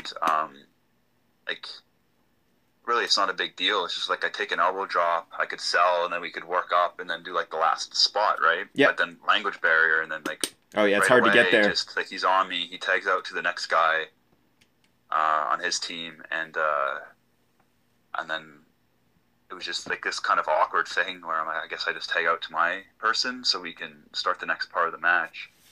And I think it's one of those things where if I was working with somebody here, or somebody with that I could communicate with, Yeah, it'd we be a could have non-issue. solved something, right? Yeah. So I felt like shit, especially in that match where that was one spot that I had, and then I was basically, 6 minutes ring apron or on the floor, and I had I think one other spot in for the finish, and that was it. So like 50% of the match, of my parts, I fucked up. Yeah.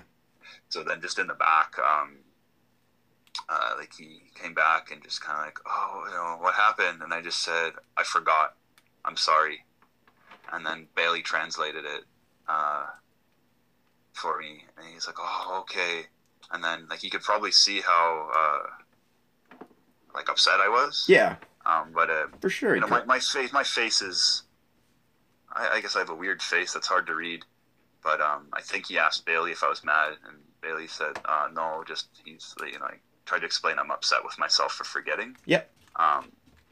But it makes me wonder, culturally, how is that interpreted? I don't know. Oh, I yeah. kind of wear my feelings on my sleeve, and it's just, maybe he thinks I'm not easy now. Well, have you had contact with DDT at all since coming home? No. Nothing, eh?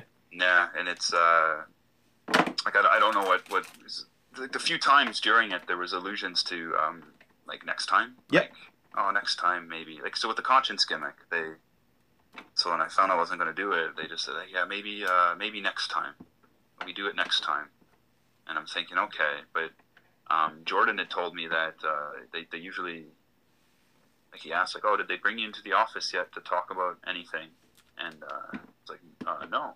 It's like, oh, yeah, usually just expect sometime before the end of the tour, they'll ask you to come to the office, and then they'll, talk about, the future or something. Yeah, make plans.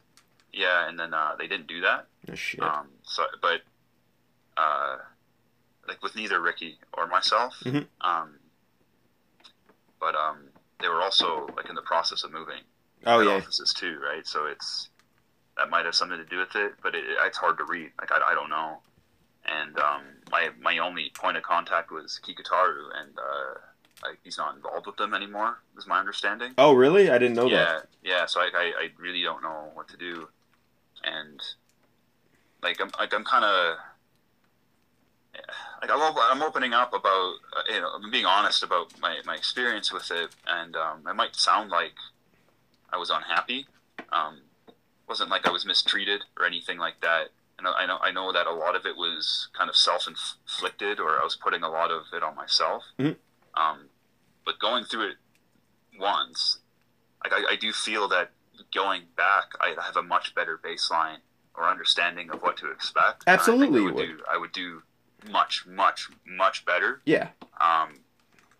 It's just I just don't know if that's in the cards right now, because I don't know what they think. I didn't get much feedback. One of the last matches I had there, which I'd say is, other than the singles, was my favorite one. It was another 6-man tag, but it was with people that I'd worked with on the tour already, and I was involved in the match a lot. I got a lot of stuff in, and usually they have these longer finishing stretches, even in the 6-man matches. So I was involved in that one, so got to do a bunch of cool stuff. I was getting my springboard drop kicks in. Oh, nice. like the leap to the top, all that cool stuff. And then I got feedback about that one saying it was great. So like, I think it was the second last match of the tour. So like I kind of went out on a good note where, like as I was saying, Bailey mentioned they'll let you know if it's absolutely shit or they'll let you know if it's like really good. Mm-hmm. And that one that match was really good. Oh, that's awesome then. So at least you got something. There's 6 of us, yeah, and like Ricky was in that one too. And by that point, Ricky and I like were no longer really. I think after that first Corcoran Hall show, like we weren't like really tagging much anymore. Sometimes we'd end up in the same match on the same team, but that pressure wasn't on us, like of being like a coherent tag team or anything. And I felt so much better about those matches, and I kind of wish Ricky and I started that way. And then at the end of the tour, and grew some chemistry, and then became a tag team. Yeah, but even that, it just kind of we could establish our characters or personalities more without having to like meet a certain goal or objective. Yeah, absolutely, that makes sense. And then once we're more familiar with everything, and hopefully people familiar with us, then we can cut a bit back on the character stuff and do more like strong tag team stuff, and it's still like people still understand who we are. And I also think him and I would have gotten along much, much better too, because I liked him a lot as a person. It was just like we weren't gelling. Yeah, and I get it. You guys met, and then all of a sudden there's a ton of pressure on you two, and just like our processes, our philosophies weren't in alignment. Yeah, and like he committed one of the Psycho Mike cardinal sins. Telling me what my character would and wouldn't do. Which is a huge pet peeve of mine. Because I hate when people I absolutely hate when people say, like, why would my character wouldn't do that? And it's like, well, of course he would. He's crazy. And I'm just like, I'm not crazy. And he didn't mean anything like ill will by it, but just an idea he pitched, and it just caught me probably on the wrong day at the wrong time when I was already feeling a lot of the feelings that I've been talking about, and so it was like I really wish the circumstances between him and I were different, because on the off hours I really enjoyed spending time with him. Yeah.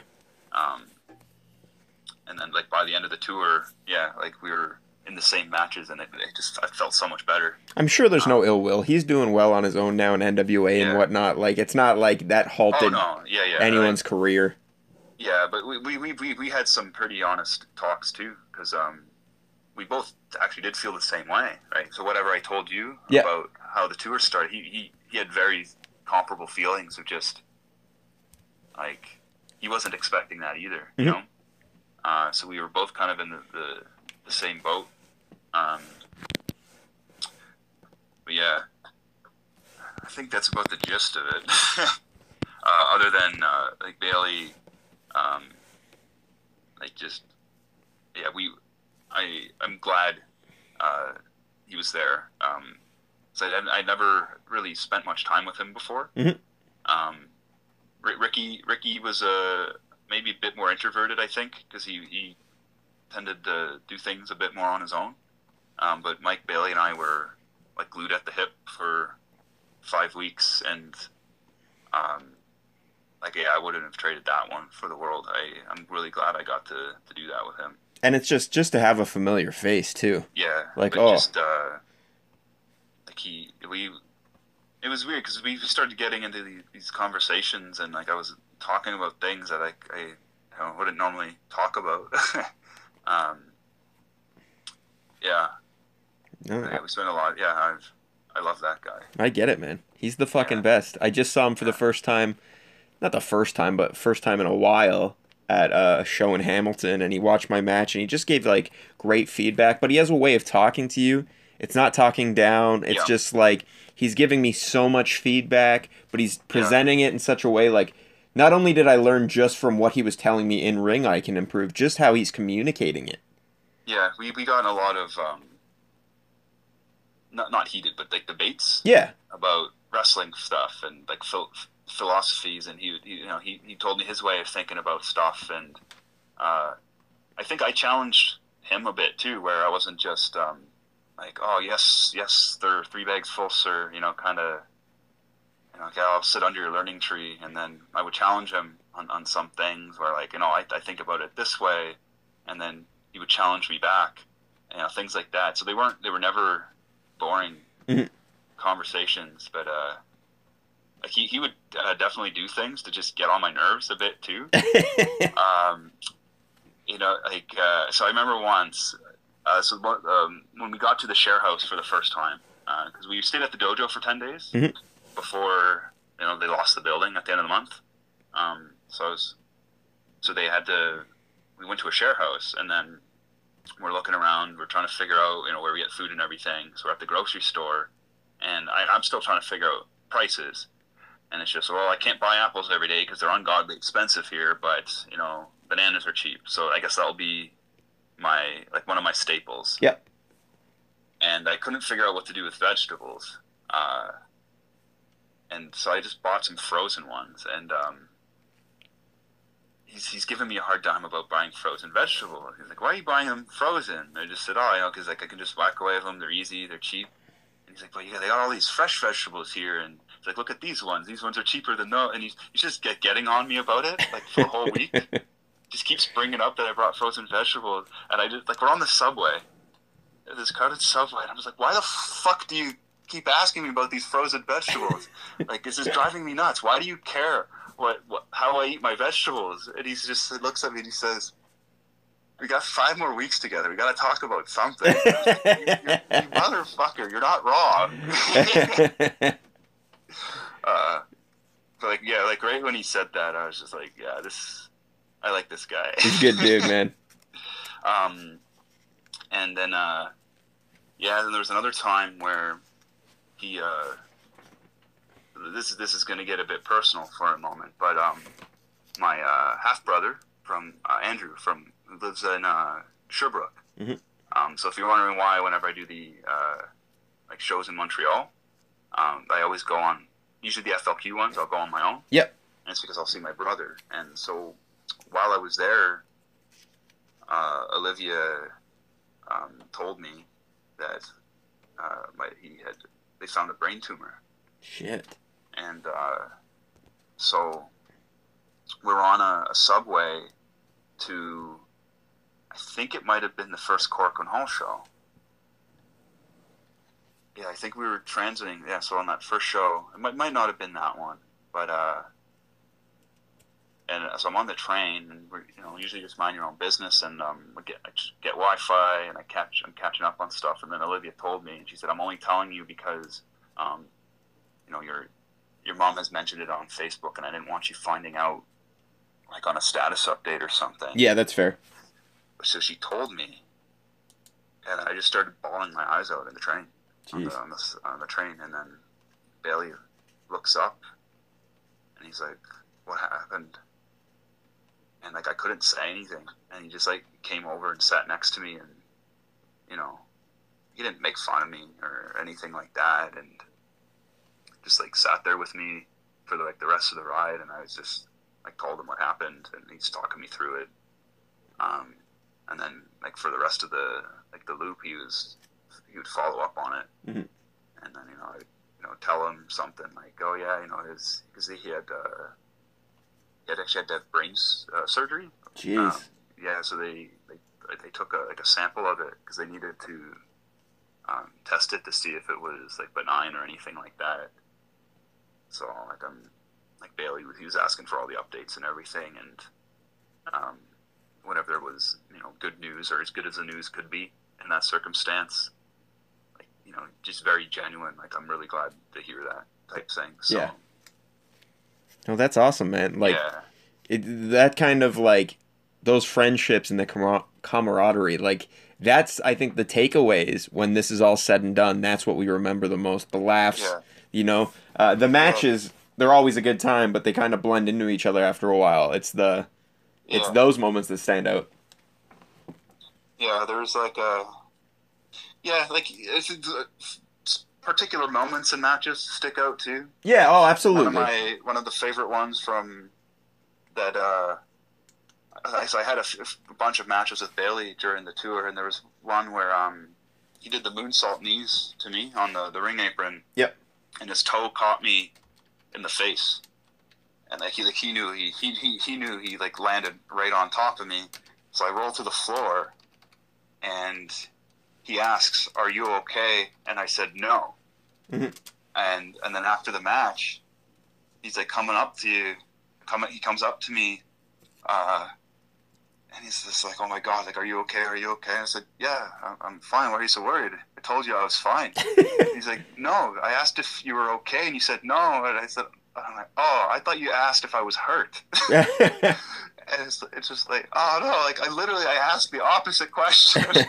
I remember once. So for the rest of the match, he thought I was like completely fucked. And you're just working great. And it's like, I was just like, oh no, don't worry about it. I remember when we worked for A1 in like the Dirty Dogs. Yeah. And I kicked you right in the eye. Yeah. And I remember I knew I kicked you in the eye. It was an accident, so I'll say. And I grabbed you. I was like, "Are you okay?" And you said, "No, I can't see," and went to the outside. And I think we might have been main event. We were in like a big match. I was like, "Oh, fuck." But we made our way through it. And it was like, it wasn't long after. Maybe the next weekend, maybe later that week.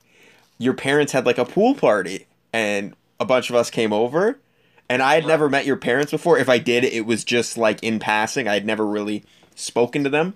Yeah. So I come in, I'm just like, I introduce myself, I grab your dad's hand, I shake it, and I go, "Hey, how are you? Thanks for having me. I'm Curtis." And he goes, "I know who you are. You kicked Mike in the face." I was like, "Yes, that is me, sir." I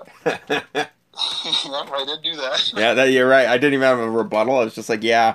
Yeah, because I think, didn't they take you to the hospital right after? Because your mom was super concerned or something. No, Olivia took me, and so the I couldn't see part was just like completely blurred. Yeah. And then it slowly comes back, and it was definitely bleeding quite a bit, and I think that's what kind of caused the concern. But like, it wasn't coming out of my eyeball or anything. No. It was a laceration on the eyelid. I hit you hard, though. I remember that. Yeah. And then, so I think the impact is what made it blur. Yeah. Because it, like, I'm trying to explain it with my hands that you can't see, but just like a flat kick pad hitting you on the eyeball, it's not like it's impaling it or anything, but you'd imagine that the impact would... No, I got in there. Yeah. And then I'm pretty sure just one of the rough edges on the kick pad cut. Just was a very small cut on the eyelid. And I wasn't worried about it, like, once the vision came back and, like, it clotted. I don't know, it wasn't, like, bleeding anymore. Mm-hmm. But Olivia said we're going to go to the hospital. And so when she brought me, we waited for, like, 3 hours. Ugh. And we were in the second waiting room. You know, there's the waiting room, and then, the doctor will see you now. But that just means you go to the second waiting room. So we were in there for about an hour, and then Olivia just starts, like on the counter, you know, the cotton swabs and stuff like that. So she just starts, like, grabbing shit and, like, cleaning it for me. And then she looks at it and just says, "It's like a small cut. That's it." And I said, I don't want to stay. Like, if it's just a small cut and I can see and everything, I wasn't concussed or anything. Mm-hmm. So we just got up, and I just told, like, the triage nurse, like, "Yeah, we're leaving." He's like, "Oh, why are you leaving?" It's just, "Well, we've been here for 3 hours. It can't be that serious if you haven't seen me yet." Yeah, yeah. Unless my eye is fucking hanging out of my fucking face hole. It's just, it's like, "Oh, but, you know, sorry, just the doctor's really busy." And like, you have nothing to apologize for. Yeah. It's just, I imagine if, like, deferring to your expertise, you triage me. If this is serious, I wouldn't have been waiting this long. So I'm going to take that to be that I'm absolutely fine. Yeah. And, like, even, like, walking in, like, the difference between me walking in the room and coming out, it's like I walked in with, like, crusted blood all over my eye, and then I walk out and it's completely clean. Yeah. Just like, this is probably what the doctor would have done anyway. Yeah. And was that the night, or see, I can't remember now. It's been so long. Did that spawn us going to Dirty Dogs every Friday night for 3 years, it was the or other way around because we'd started going and then Julian thought Made it'd the be a good connection. venue to run at. yeah? Because there was Yeah. like a legit probably 24 months where every Friday, because for some reason there was never shows on Friday, where me, you, and Paige would go to Dirty Dogs yeah. and be the only ones that danced for hours, and then eventually. We started going like in the summer when there was literally nobody there. But like, even when school started, we'd go and no one would be dancing, and then by the end of it, by the end of our run, there'd be lineups outside, and we'd get like yeah, we get VIP the passes treatment. in. We wouldn't have to pay for drinks. I'm pretty sure Julian was dating one of the bartenders. Like, Yeah. we ran that place by the end of it. we had a wrestling show there. And it's just like, hold on, we're not old, and then, but it's just you look around and it's just everyone thinks we're old. Yeah, I know. Like, And we're bringing all the attention to ourselves, being the Yeah. only ones dancing like idiots on the elevated dance floor. yeah. Those are great times, man. Okay, I got a couple questions for you. And All right. I only got, let's say 3 questions. One of them's kind of a jokey. And that's 3 more questions than I ever get for anybody. So this is a success. Great Okay. success. Yeah, I don't have a lot of activity when I call out for questions or anything. Like a couple weeks ago, I have a hotline for this podcast. You can call at any time.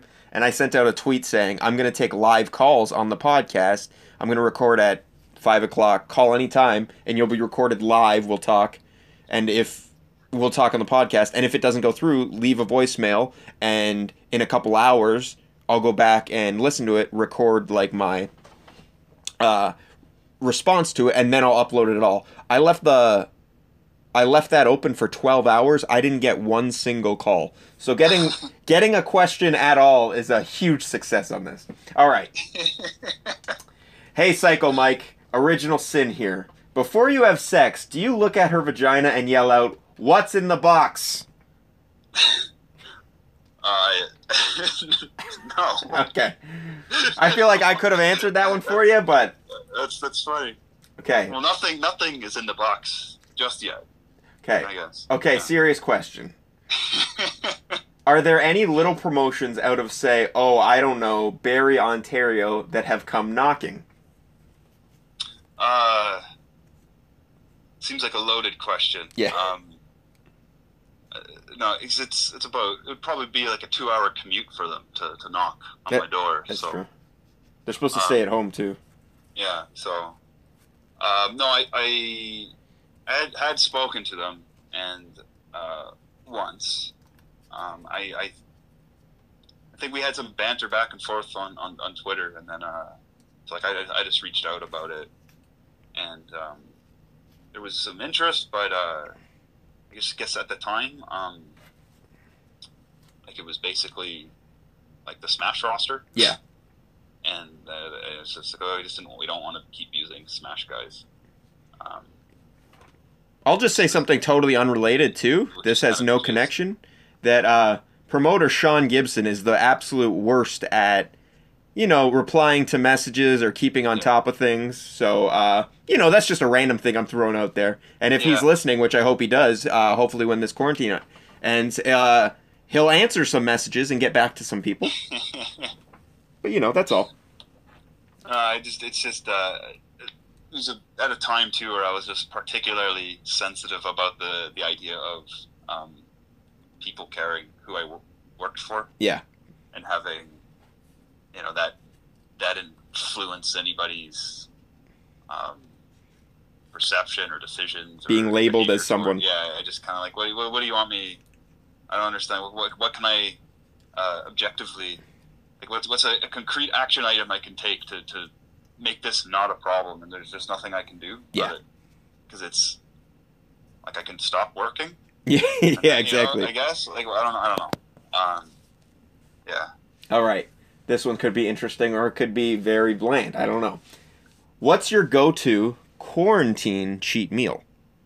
I don't cheat. Yeah, I knew. I had a feeling. I was like, I don't think Mike does go off the rails much. No, there's nothing in my house that. Like if you were to look at my cupboards, you might consider things that would be.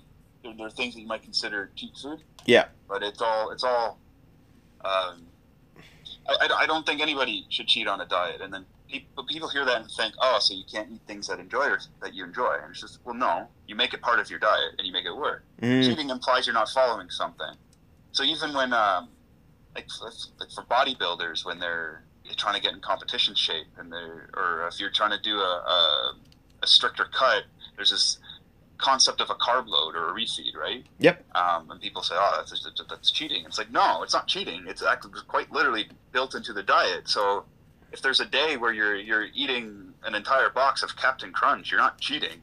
That is the diet. Yeah, you're doing what you're supposed to be doing. Why are you calling it a cheat meal? Like, cheating could also be, I'm not going to eat today at all. That's true. Right? Like, Yeah. you're not doing the diet. So at no point should you not do the diet. And good diets are set up to allow you to eat things that you enjoy. So you might look at my cupboard and wonder why I have like honeycombs there or something. It's like, oh, that's cheap food. It's just, well, no, I fit that into my diet. Yeah. Okay, let me rephrase it. If you're going to go off the rails, it's Friday night, your girlfriend just dumped you, you got a romantic comedy to watch. Well, you already know that. We went to Montana. Yeah, yeah, that's true. Yeah. And I had the powdered donuts. The donuts that we were going to share, and then no one else had any. Yeah, make it snow. And make it snow. Yeah, that's true. Yeah, it was actually I think I had fajitas that day, right? Yeah, probably. Yeah, because that's probably what I would pick. The chicken fajitas, which sounds like, you're a wild man. Yeah, funnel cake might be the other one. Ooh, Wonderland just released. I saw it yesterday. Yeah. They just released the recipe for everyone in quarantine, how to make a Wonderland-style funnel cake. I mean, they did it out in the open. It's not... Yeah, it's true. It didn't look like rocket surgery. But even if we were to go to one, I think pretty much every time we've gone together, I've had one. Yeah. Or I've had part of one. And the thing is like, I'm walking around all day and I've barely eaten anything. Yeah. That, calorically speaking, that probably still fits. Oh, yeah. So, yeah, I'm not too concerned about that.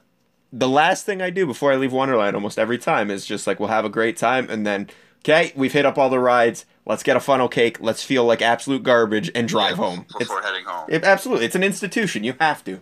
The best part about funnel cake is waiting in line to get the funnel cake. Yeah, it's the excitement. Because once you eat it, the first few bites are the best. Yeah. And then after, it's just... They have a few of them actually have a few of the shops there actually have small ones.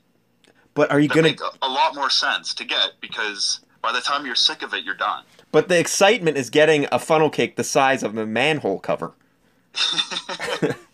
And then after 3 bites, you don't want it, but you don't want to tell anyone because you just spent $29 on this fucking waffle with ice cream. Yeah. And you're trying to cut it with a plastic knife. And yeah. As you're fighting the seagulls off. It's either really crispy and it's too hard to get through, or it's so soft that you're just squishing it. It's true. All right, buddy. You got anything else you want to hit before we go? I got to pee so bad. I also have, why don't we just pee together? We can. I can't take my phone with me, so I'll have to yell more. What do you mean? It's not a cell phone? But it's hooked up to my rigging device. Ah, okay. Well, all right, then that kills that idea. What are your plugs? My plugs? Yes. Butt plugs, hair plugs. I don't know. Yeah, plug some of your upcoming dates where you'll be. Yeah, like what the fuck do you want me to say? I'll be in my living room today, my bedroom tonight, my kitchen later today. I'll open a YouTube channel for you guys to like and subscribe to.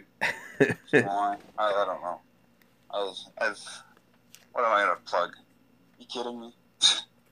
You can plug your Korean poo wine that influenced the coronavirus spread. Sure.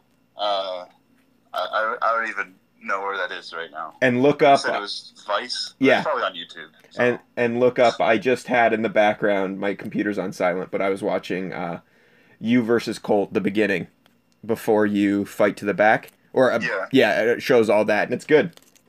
So find that same channel. Oh yeah, that'd be a nice plug. Pin the virus. Yeah. I don't know why it's called that. That's just the name of the YouTube channel. The videos aren't like quite sorted or anything, and a lot of it is very much so raw footage. Yeah. But the stuff with Colt and I, it's been looks like it's been mostly entirely edited, Yeah. just not together. It looks good. Yeah. I didn't realize that Colt was the heel in all of this either. Oh yeah. I thought the stand-up comedian would be the babyface, and then I saw the people going nuts when you came out. So, you know, He it's also was hard to. like a bitter stand-up. It was more like the comedian from more akin to that, I think. Oh yeah. Like he's a comedian in an ironic sense. Yeah, right? yeah. He's pointing out what's funny about life, and I don't know, in a satirical way. No. He did a good job with it. No, it looked great. Watch it if you want. In the virus. Watch that. Watch Mike in Pixels. Watch Mike in what's that one you're in? Dante's Inferno. Volcano. Pompeii. Pompeii. Watch him in Dark Side of the Ring. Watch him on YouTube. Watch him everywhere. Watch him in the bathroom. All right, buddy. Thanks for coming on. That was fun. Hopefully, I'll see you soon. Like theoretically, yes. Yeah. I mean, I don't know Could if be. it's kosher or not. It's just if one person visits, is that in violation of any like social contracts? I have no idea. I don't know. I'm more worried about somebody coming over, my neighbor knocking on my door and be like, do you have company over? Be like, all right, you terrorist. Like Olivia had the same concern when coming that I don't want to see the neighbors, like my car parked in front of your house. Exactly. And they'll know that I'm visiting. And I was like, do you think people are keeping this like a mental Rolodex of like who owns what car? And I just feel like. what are they going to do? Call the police? But can't you rat on somebody right now? I don't think so. Oh, can't you? I mean, at some point, these things just become a human rights violation. Yeah. I did hear a story about a family going rollerblading and getting an $800 ticket. Yeah, that's the story that made me worry about this. Like, I didn't. I mean, granted, I just read the headline. They were in an empty parking lot. If that sounds crazy to me, that it's even a possibility. Yeah. I don't know if it's true or not. Again, just read the headline. No, I get it. All right, buddy. I gotta go. I'm literally. I gotta piss so bad I can taste it right now. All right. Take care. Be safe. And I love you. I'm happy you said it. I was gonna say it, but I was waiting. I was holding out. All right, buddy. I love you too. Peace. Take care. Bye.